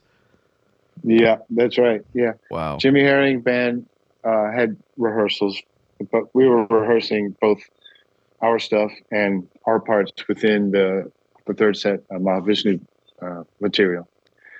But as far as both bands getting together, yeah, you're right. It was only just 3 days. How you feel about that, Chris? That's pretty solid. That's pretty damn good. I would I would have definitely taken a little more time to sit on that one. Yeah, a couple. I mean, just some of those lines, man. Woo. Oh, I know. And check it out. Jason Crosby the violin player who plays piano as well, he sings, and on one of the pieces, he had to sing the parts and play violin and riff this amazing line while he's singing over top of it. It was remarkable, and he did it. He took the time, and he did it while he was on tour, and he had it ready early on in the tour. And so John McLaughlin, he commented, Jason was VIP. Yeah, because he did the impossible. He did the impossible. Yeah, man. And like so I was lucky enough to catch the Jacksonville show, and where I was sitting after I took my seat, Derek Trucks and Susan walked right past me, and I was kind of sitting there hoping. I was like, oh, are they going to sit in on the show tonight? And they just sat there and watched. I mean, it's a testament to how tight y'all were as a unit, and just wanting to take the night off and come witness it in person. It was really cool. Yeah, when I think about my musical family, I've got a lot of cousins, and I feel like you and I are now musical cousins. We just met. But when you think about your immediate family, the cats you spent time on the road with, and laughed with, and cried with, went through births and deaths with, that's the immediate family. And I feel like Susan and Derek and Jimmy and Oteil and like Matt Mundy and Colonel Hampton, rest in peace. He was kind of like the godfather. He was right. the godfather of outness. We were all kind of under him. He was the umbrella. But all of us were just kind of, coming up in that scene with him. Yeah, man, it's amazing to see like that whole world. I know we touched on it a lot on the when we did this last time, but it's just something that's worth constantly noting, the influence that he had and like the musicians that he brought together. I feel like the Northeast has what they have. There's like a thing up there, and then you have like out west, obviously LA, and then you got the San Francisco thing, and Denver's got their thing going on. I think Colonel Bruce really fostered like the Southeast, like the Atlanta scene, and then obviously through Florida and the Carolinas, and really kind of fostered this musical family within the jam world anyways down here. That he's really kind of like the cause of a lot of that. But we were playing just before the term jam band was coined, and it kind of described what we were all kind of doing back then, just having fun, playing, and not worrying about how long a song was, just going for shapes, going for vibes and experiences rather than cookie cutter songs, which are great. But the jam world wasn't that. The jam world was, open the middle up, and it could be an hour-long jam. Yeah. Close it back up again. Pushing the envelope, experimenting. I think it's like the essence of artistry in general. It's like, I think, and again, something that we talked about on another podcast is just like the genuine curiosity of possibilities. And I think within the context of music, certainly, but even within relationships as they relate to, each other in bands, and even in friendships and in relation, like romantic wise as well. Just what keeps it working is that genuine curiosity, and the jam thing, the improv, really exemplifies that in the musical sense. Yeah, I think those who jam, they're willing to go on a journey. They're willing to express their vulnerabilities, and they're willing to back you up when you're excited. It's a real human thing. It goes beyond music. It's a real culture. It's a social network, or maybe it's a safety net of some kind. Yeah. Yeah, maybe so. Yeah, 100%, man. Yeah, that's what's so intriguing about it, I think, is that, it just represents so much more than the music, and it's just, it's amazing to see what was cultivated, especially down in the Southeast, under the umbrella of Colonel Bruce and really all you guys at this point now, Yeah, that was 30 years ago. So yeah, it's wild. Chris, we got some bottom line news stuff. We do. There was a few things floating around. So this one caught my eye. So real quick, Jeff, we yeah. do a segment called Bottom Line News. And it's basically just some talking points that are happening within the music industry right now, and then we just kind of briefly discuss them and give our takes on them. So Chris has probably got a few articles up there. Yeah. So the first one that I saw is royalty related. Diddy is forced to pay Sting $5,000 every day for the rest of his life for not essentially asking for permission before sampling his tune and using it. $5,000 a day is the penalty for that one. That's for a tune that he recorded and released in 1997. Yeah. Oof. Do you know the song that they're talking about, Jeff? What's the title again? It's so he sampled "Every Breath You Take" by Sting. Oh, "Every Breath You Take." Right. Yeah. Yeah, and he did it. The rendition was for after Biggie Smalls was shot and killed. They sampled that song and they did their own version of it. And I guess he didn't get didn't get permission for the licensing or the sampling or whatever. And now he has to pay back royalties like $5,000 a day. That's insane.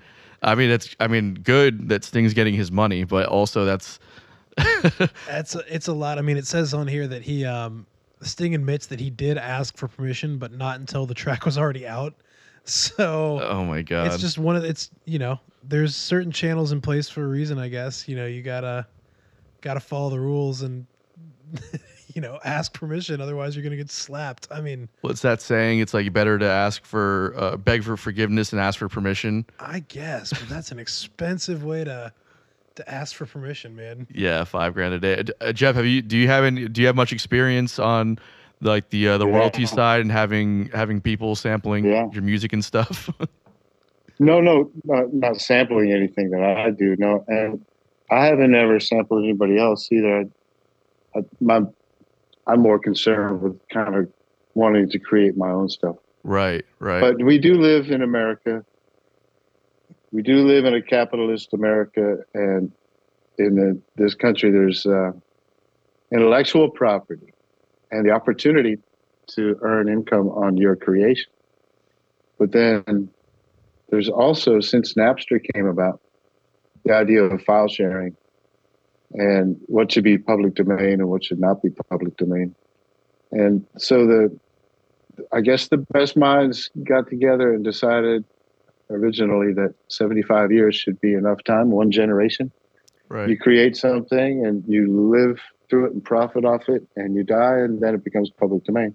But then they decided, well, no, something really important like that could really earn some money for generations should be held on to for generations. And so then you can renew your copyright after a certain time for 100 years or whatever. Eventually it becomes public domain. But it does allow for people who do create stuff to kind of control it. But these days it's really hard to, because the generations that have come up since the jam bands don't know a time previous to the idea of file sharing. My thought is that if you share anything, great. If it's for free, if you're not making money off it. But if you didn't create it and you're going to take something and make money off somebody else's idea, then you should, pay them. And both, it's a win-win situation like that.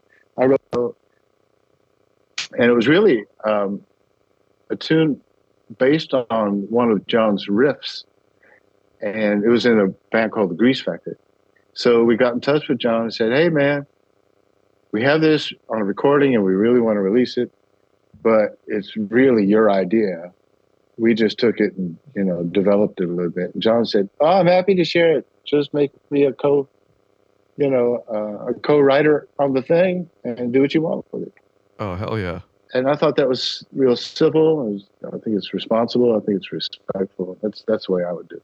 Yeah, it's also like, you could. I'm sure that there was precautions taken or whatever to protect like contracts or whatever. But it just makes it super simple, because I would imagine that people can make it very complicated, right? And how the royalties are split and how the ownership works and yeah. So I mean, that's cool that he was just like, just give me writing credits and we're good.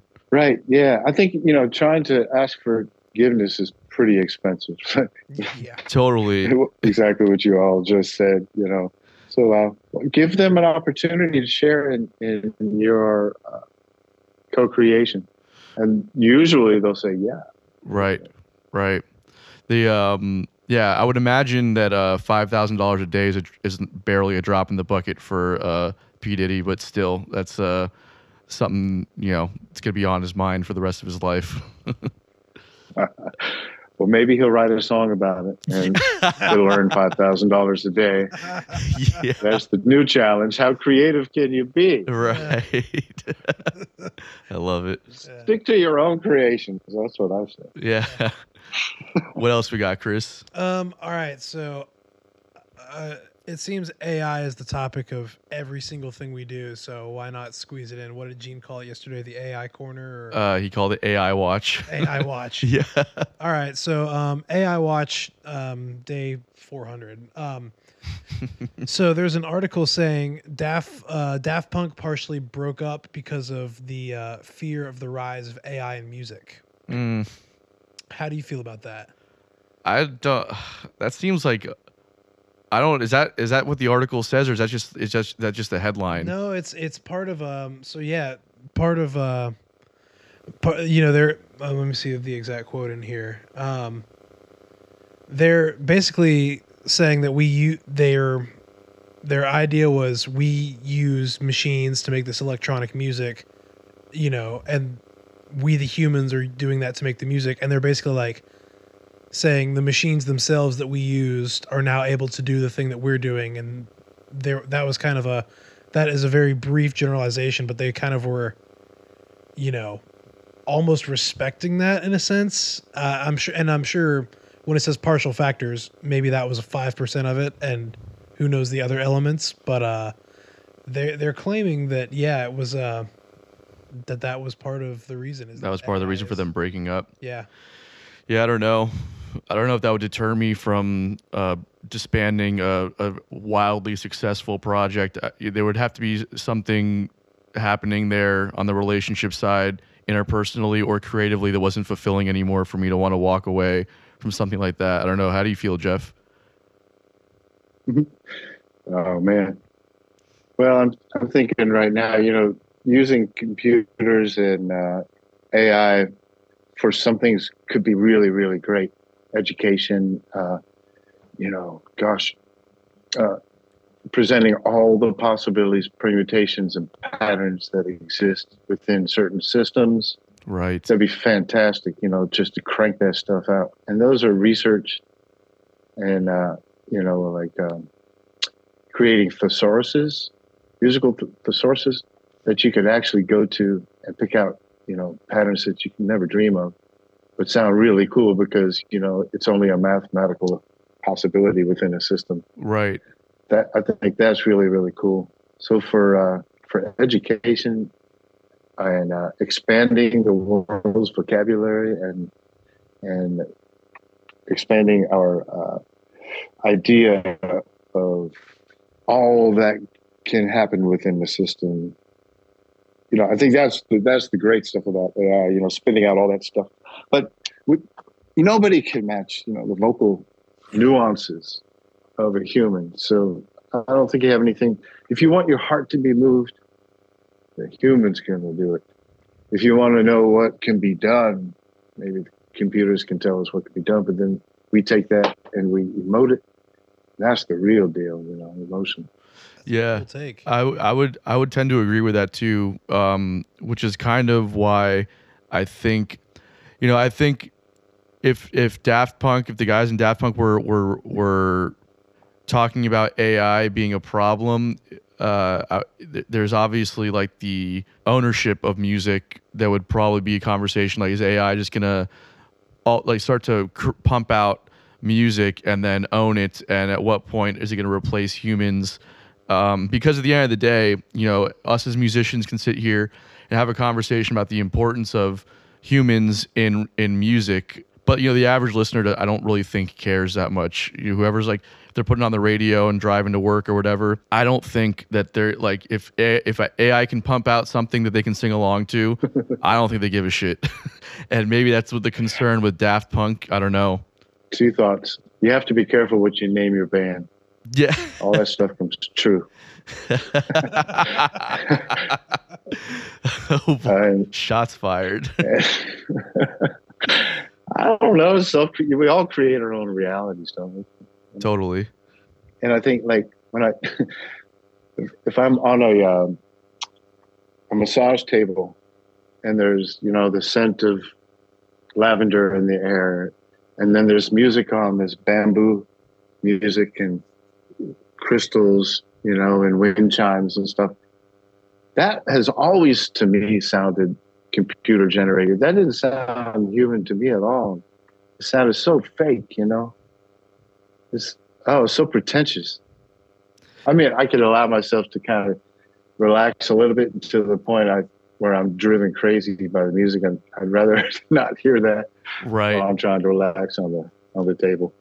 Yeah. So that there's a lot of empty music being created, but it's for a purpose.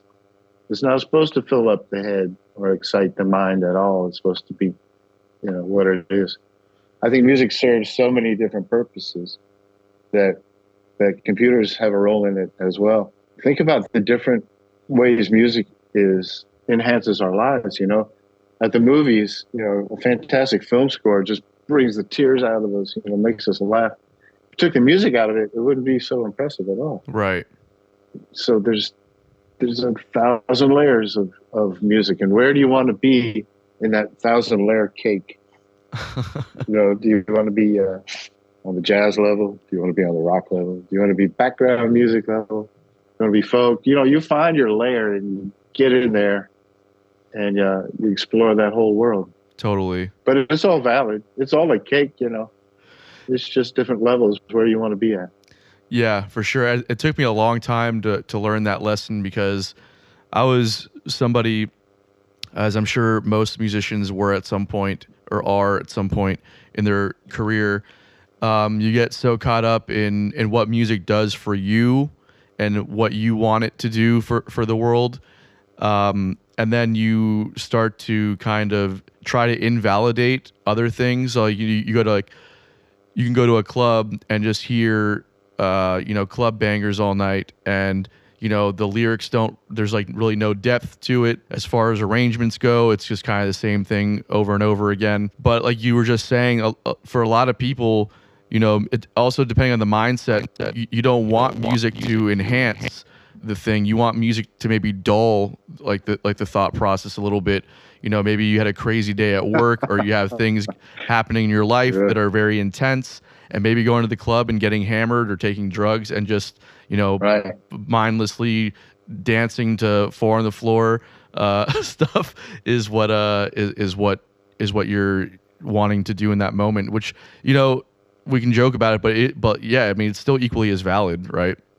Well, that's just one layer of the cake. The cake is really, let's say it's 1,000 layers thick.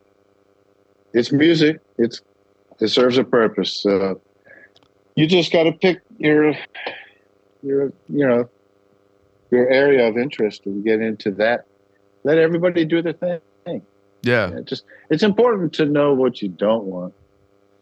And it's important to know that everything and everybody is valid. Nobody's invalid. So how could anybody's music be invalid? It's just for you or it's not for you. Right. Exactly. That's exactly. Chris, we got any other bottom line news stuff? Those are the ones that really stuck out at me. Word. Today, yeah. All right. So have you guys heard of Madison Cunningham? Yeah. Uh-huh. She's really blowing up on the scene right now. Definitely, yeah. I started listening to her about maybe a couple of years ago, and it's all I can listen to anymore. I find so much depth in it. Her compositions are great. Her lyrics are great. Her delivery is great. Her tone is great. She plays great guitar and sings at the same time, and has mastery of both. Like, her rhythm and her time is rock solid on the guitar, and then she's free as a bird on top. And I've never heard of her. Every time I listen to it, Madison Cunningham. Okay.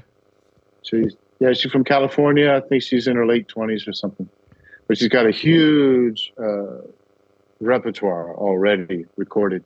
And she's been working with Chris Thiele. Oh, hell yeah. And a whole bunch of really just geniuses. I think she's a genius. So that's my new obsession. Yeah, I just can't get enough of her songs. I'm gonna have to listen to her stuff. I can't. Yeah, I've never heard of her before. It's wild. I think I saw her on like a scary. If you were to put it on and just sing along with the melody, you would realize how much intricacy and nuances is able to be in a melody.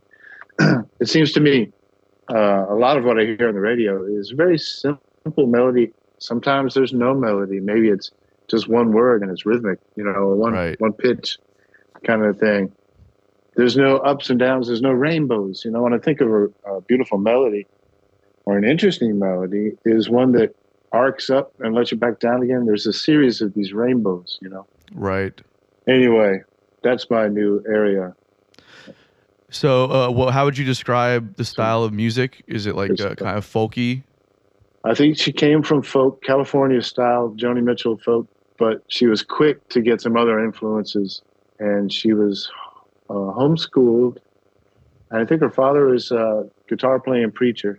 So she grew up around music in the Christian church culture and has now gone out into the secular world with all this beautiful, beautiful songs and melodies and words. Awesome. Good stuff. I'm definitely gonna check her out. I'm curious, man. With all the stuff that you work on, and the stuff that you have to learn, a lot of your time is probably a lot of your music listening time is probably occupied by just having to learn new music.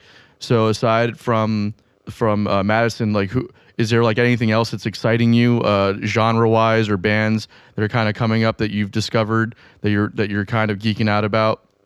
Let me see. New stuff. My son hips me to all kinds of new stuff that I wouldn't have really known about. He loves like Michael Bublé and Nice.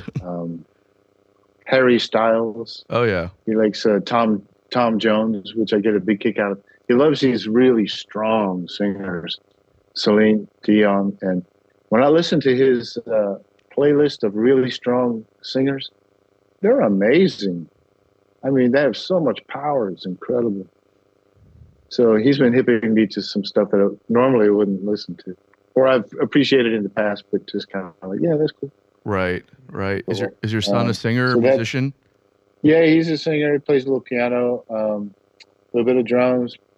He's a Dungeons and Dragons leader right now. What do you call him? Grandmaster. No, he's not a grandmaster. He's the Dungeon Master. Nice. Hell yeah. Yeah. So he turns me on to stuff. There's so much out there that it's impossible to keep up with it all. Tell me about it, man. Like Chris right now is usually the guy that's hipping me to, because this dude doesn't seem to ever stop searching. And every time I talk to him, I say, hey, have you checked out this person yet? Or this guy released a new record or whatever. And he's the one keeping my ear to the ground most of the time at this point. Yeah. If you have a playlist, post it. I will. Speaking, have you checked out the Lettuce kind of like remasters of the Count Basie stuff? That's a compilation. No, but I'm sure it's amazing. It's a really Adam cool, Deitch is a good. Yeah. Yeah. Those guys are good friends, man. They used to come check out ARU when they were in high school. Oh no shit! Wow. Fucking wild. Yeah, man. Yeah. I love that. Those are great guys. Yeah, man. Cool. Well, Jeff, we have one last segment that we usually do. It's called Unpopular Opinions. It's usually pretty fun and light. We just go around, state something that's generally unpopular, try and keep politics and religion out of it if possible.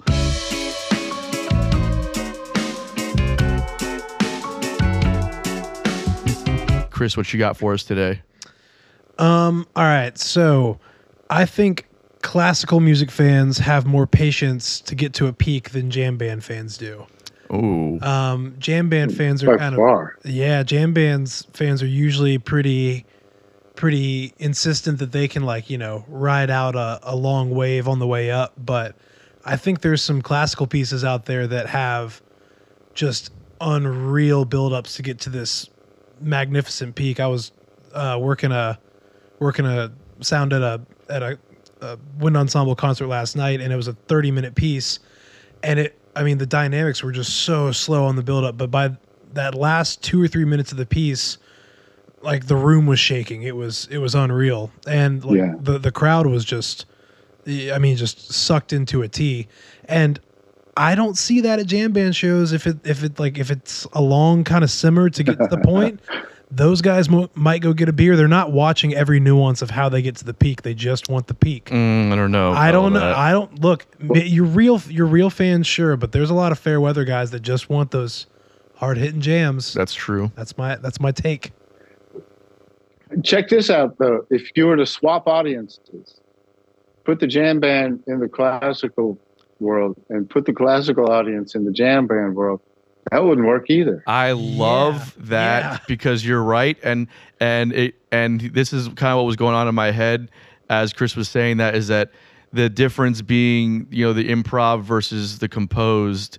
And I think that when it's composed, there's an intention happening the entire time that I think can captivate people, versus the jam thing where it's like the buildup could just be just noodling, trying to find what's going to happen, and that can lose people's attention pretty quickly. I also think that the jam band crowd would be much more receptive to the 30-minute classical piece than the classical crowd would be to the 30-minute jam. You know what I mean? Yeah, I think so. I think so too. I think their minds would be blown. You know, when you talk about the pacing of a well-composed piece of music, I was thinking about Carmen, the opera. Bolero. It starts at a whisper, and then 30 minutes later, it's just raising the roof. Right. Right. But it takes a long time to get there. Yeah. Totally. And it is an interesting point to make, but I think the distinction there is the composition versus the improv. And then also just the swapping of the audience, which is such a great point because, again, like, I think the jam band crowd would be much more receptive to the classical music than the classical crowd to the jam band thing, you know? The only point I didn't love that you made was that like, composition versus improv. You said the improv guys are just noodling. No, I didn't say that. So it could be that. Okay, it could be that. But I would say they have damn near the same intention on trying to get where they're going. One is just composed beforehand. Like, improv is just composition in real time. Yeah, they're still just composing. Right, but like calling it that's all right. All right. I think there's an art. I think there's an art to improvisation that, when it's thought about, works pretty well. Jonas Hellborg and Sean Lane and myself, our ultimate goal was to play night after night and not having to play a song, but create spontaneous compositions so that at the end of the night, people will have thought we played a whole bunch of new tunes. Right. You know, that we had developed.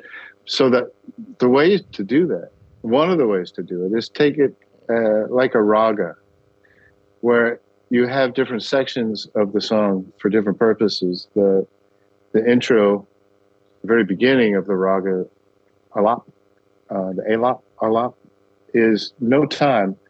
It's only kind of, you would call maybe noodling, finding different areas of the melody and the scale that sound good. Like, you might just play the lower register for a little while.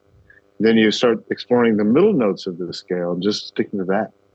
And then finally you've reached the top of the scale, and you're employing all the notes now in this particular scale. Right. And that takes a while to develop. And then the second section would be the introduction of the first tempo. And it's usually introduced with a very exciting rhythmic figure. So you come from this peaceful place, there's an awakening with this exciting rhythmic figure. Now you're into a groove. So you're grooving, and then throughout the cycle, throughout the form, say it's a 16 beat form, at the end of the 16 beats or 16 bars, there will be another exciting rhythmic figure such that it introduces you to the beginning of the form again. Like in Western music, we have harmonic turnaround, maybe a 2-5-1, and we know to go back to the beginning of the song again. Right. But they would do it with a rhythmic phrase, Right.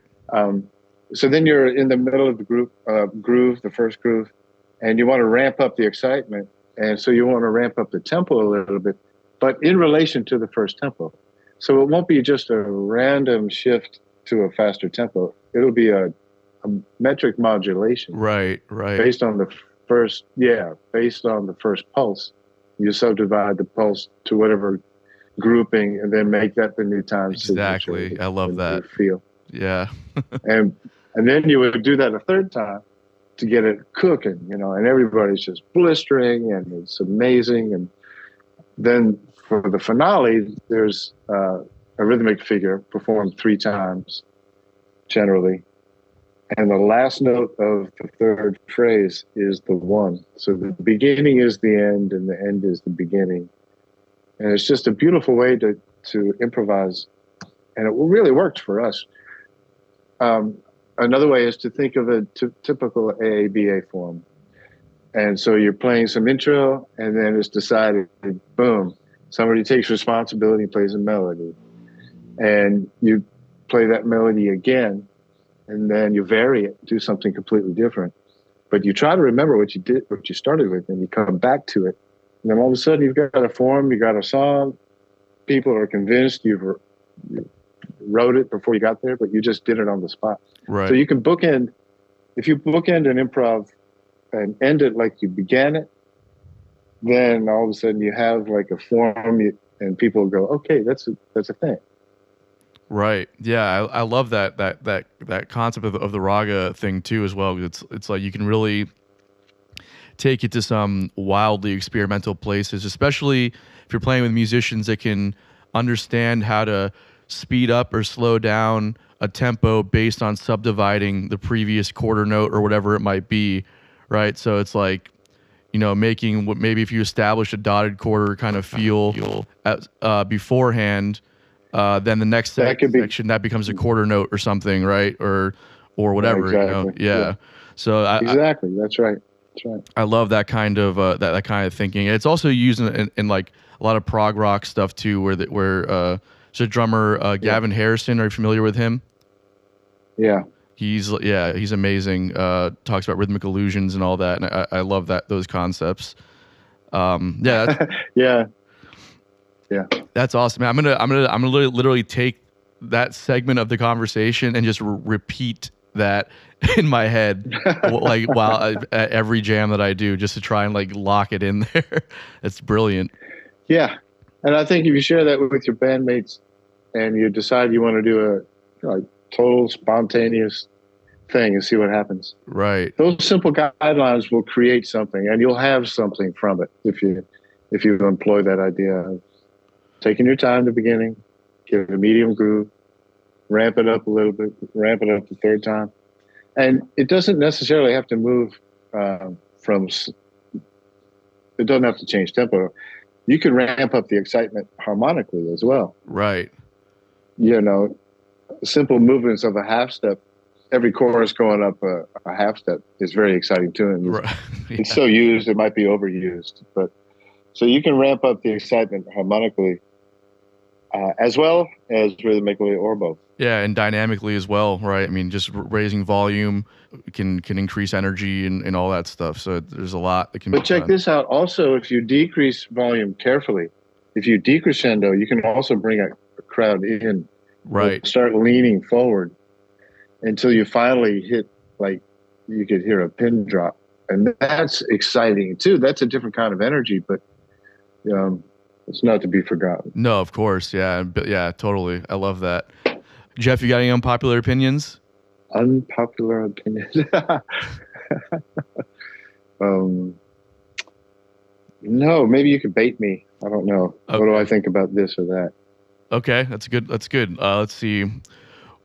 What do you think about musicians that use iPads on the gig to sing songs or to I'm not talking about classical music or even jazz where you're reading charts for something because you got a last minute call, whatever it might be. I'm talking about people that play the same gigs every day that are on their iPads using it to sing the same songs or play the same stuff that they're playing day in and day out. What do you think about that? It might be a crutch. I know that I had an experience. I was playing with Warren Haynes, and we were playing with various symphonies around the nation. It was part of the Jerry Garcia Symphonic Celebration. So I'm the drummer. We got 50 people behind me, behind the plexiglass, and the conductor. And I've got these charts that I asked for, and I asked for like everybody's part. So I got a mastered chart, and then I decided, oh shit, that's too much to keep track of. I'll just get, the 7-page version, not the 32-page version, because I got to play and flip charts and stuff. Right. And then it occurred to me that all these tunes are really simple in terms of form. I don't have to read what the oboe part's playing. As fascinating as that was to me, I could write out a very simple chart for myself. And so the last few gigs that I've been doing with him, I don't have the giant book that everybody has. I just have a 1-page thing. I can flip it in my book and it one song per page. And I can see the form. I see the intro, verse 1, verse 2, chorus, solo, bridge, blah, blah, blah. Yeah, totally. How it ends. And I can, like a short, like Cliff Notes, right? And I think that's really helpful when you're responsible for a large orchestra and keeping everybody in line. The drummer is pretty much the conductor in that situation. In a pops orchestra, the conductor really follows the drummer, and they have to be working together. So there's a time and place for all that. When you're talking about like a local scene where cats aren't really national players necessarily, not road people, but play locally and regionally, it can be, like a localitis, where you don't take it too seriously. Right. If you're only playing in the pub, on Mondays or something, and it's not your life and you got a day job and you only got so much time to put into it, but you can't not do it, for your soul. I think whatever gets you through the gig's fine. I don't like to be on the page personally. And I do like to play with players who are able to get off of the page, because then the music sounds better. Totally. Yeah, Chris and I go back and forth on this. I'm not even like judging what Chris does, because Chris plays with everybody all the time, and he's just like, gotta do what you gotta do type thing. But I've seen like local, especially acoustic, singers and stuff around town that just have their iPad up and they're just reading the lyrics off the thing. It's just like, I know you played this. This is probably your second gig of the day. I know you played this song earlier and you played it last night and you're playing it tomorrow. Yeah. Why are you still reading the fucking lyrics off the iPad? Little things like that bother me. I know it's challenged. I think for me, it would be really more challenging to remember lyrics than my musical part, because there's just that many more bits of information. Totally. And I know like all the best have teleprompters. Even though they've been singing it their whole life. You see just about every professional show, and there's teleprompters there. They don't want to fuck up. They don't want to mess up. Excuse my language. No, you can't. They want to be dead on, spot on, and that backup is like, really, that's a good thing. Yeah, especially when the stakes are so high. You got people paying $100 for tickets, and it's $500,000 production or whatever. It's like, then stakes are higher. You want to make sure it's as close. Yeah, to have you ever possible. Have you ever seen Ella Fitzgerald in Berlin in 1959, I think, 58 or 59, and she's there, and they're swinging their asses off, and they're playing so great, and she's improvising. And she's improvising because she's forgotten the words. And she admits this to the German audience. And she's singing along, I forgot these words. I don't know what I'm saying. And she just goes on and goes on and goes on and makes it a thing. And it's beautiful. And the audience loves her for it. And she's brilliant in the moment. Even though she's forgotten the lyrics, she made something out of it. And it's one of my favorite things she's ever done. And it was like... It was all kind of inspired because she can't stop the show. Right. You know, just because you forgot a lyric, you know, the show must go on. She was brilliant doing it. I think I'm forgiving of people who need a little help. I need a little help sometimes too, so I'll write out a little thing. Like there'll be a set list given to me. Yeah. And all the titles don't make any sense. You know, as soon as I hear the song, I go, oh yeah, that's what that is.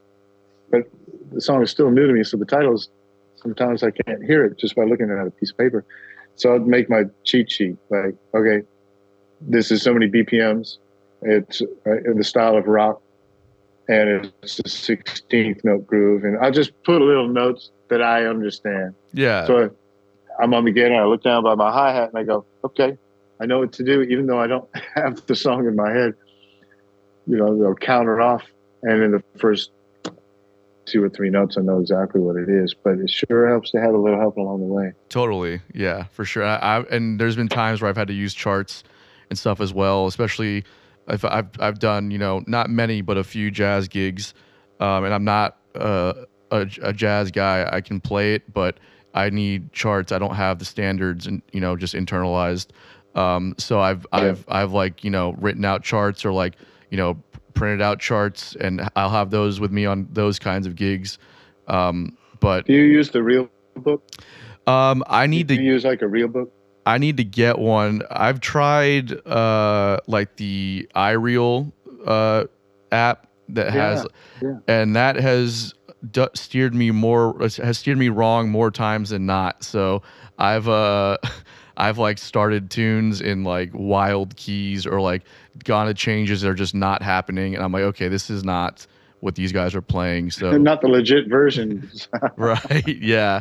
So yeah, I try to stay away from that. I trust my ear more than I trust other people's charting a lot of the time. So or if it's a tune that's pretty, you know, on the nose, something like All of Me or something, then I know there's pretty, you know, tell me what key it is and we can go from there. But there's some tunes that are a little bit more in depth that I'd rather just take the time to listen to and chart it out myself, you know? Yeah. Gotcha.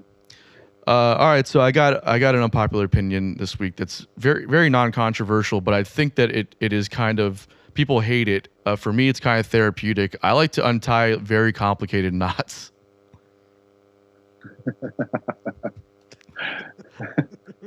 I'll let you guys think of that one for a second. You know, that's there's a use for that. Totally. yeah. You have to find the right community of people that enjoy that too. Yeah. Just like the complicated knot community. I think you have what. Yeah. Like having weekly meetings. Yeah. I think you're cut out to be a sound engineer. Oh no, not that. Well, that's pretty much all my gig is untying cables from the last gig. So yeah, well, you're good to go. So it's like for me, if someone's got like a necklace that's all tangled, or like a shoelace that's gone wrong, a yo-yo that gets all wrapped up for all the yo-yoing that I do, I like to sit there and just focus on a menial task for a little while. It's therapeutic, and you know. Are you a Pisces or a Virgo? I am a Cancer Leo cusp. Well, I'm not as good as Bruce Hampton was. Yeah. With all that information you just gave, he would be able to tell you your birthday right to the day. That's so wild to me. I wish I could have experienced that. I experienced it hundreds of times. Oh my God. So you guys like knots or what? I'm not particularly fond. Yeah. Get it? Right. I like Velcro. I think Yeah, it's pretty. if I had to do it all over again, if Velcro was around in the early 60s, I probably would have been like, yeah, that's the way to go. That's let's just whatever is taking me away from focusing on the thing that I want to be focusing on, let's just eliminate that. So Velcro will eliminate the need to tie knots or anything like that. I get the same way with a lot of things. There's something to me therapeutic about the knot thing. I don't know what it is. Everyone's got little weird tics like that, I feel like, and mine is just the knots. I don't know why I like them. It's like it's kind of like it's a puzzle, you know. Exactly that. Yeah. Do you ever just like throw a rope in a dryer just to like see what it'll? Man, that's a different color ropes. Different color ropes. Yeah. I've not done that, but that sounds like a fun little Saturday. Yeah, there you go. Next time you're not on a gig. Next time you don't want to take one of those late night weekend gigs. Right. You can just throw a knot in the dryer and see what it makes for you. Yeah. Just sit there and tie in it. Well, Jeff, man, it's been a pleasure having you on the podcast. On the gig, but you would rather. Oh, all right. Thanks. No, good to be a part of it. What were you about? I want to hear what you were about to say. It was just stupid. It was, for those times that you're sitting in a place that you would rather not be. This is where we no, need you. That wasn't as good as I had before. Now I lost it. Yeah. Well, you gave it your best effort, bro.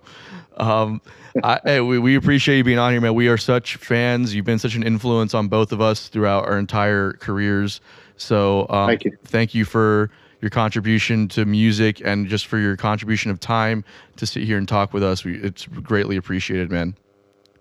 Hey, you're welcome. All right, cousin. Yeah, I'll talk to you later. All right, bro. Have a good one. See ya. Bye.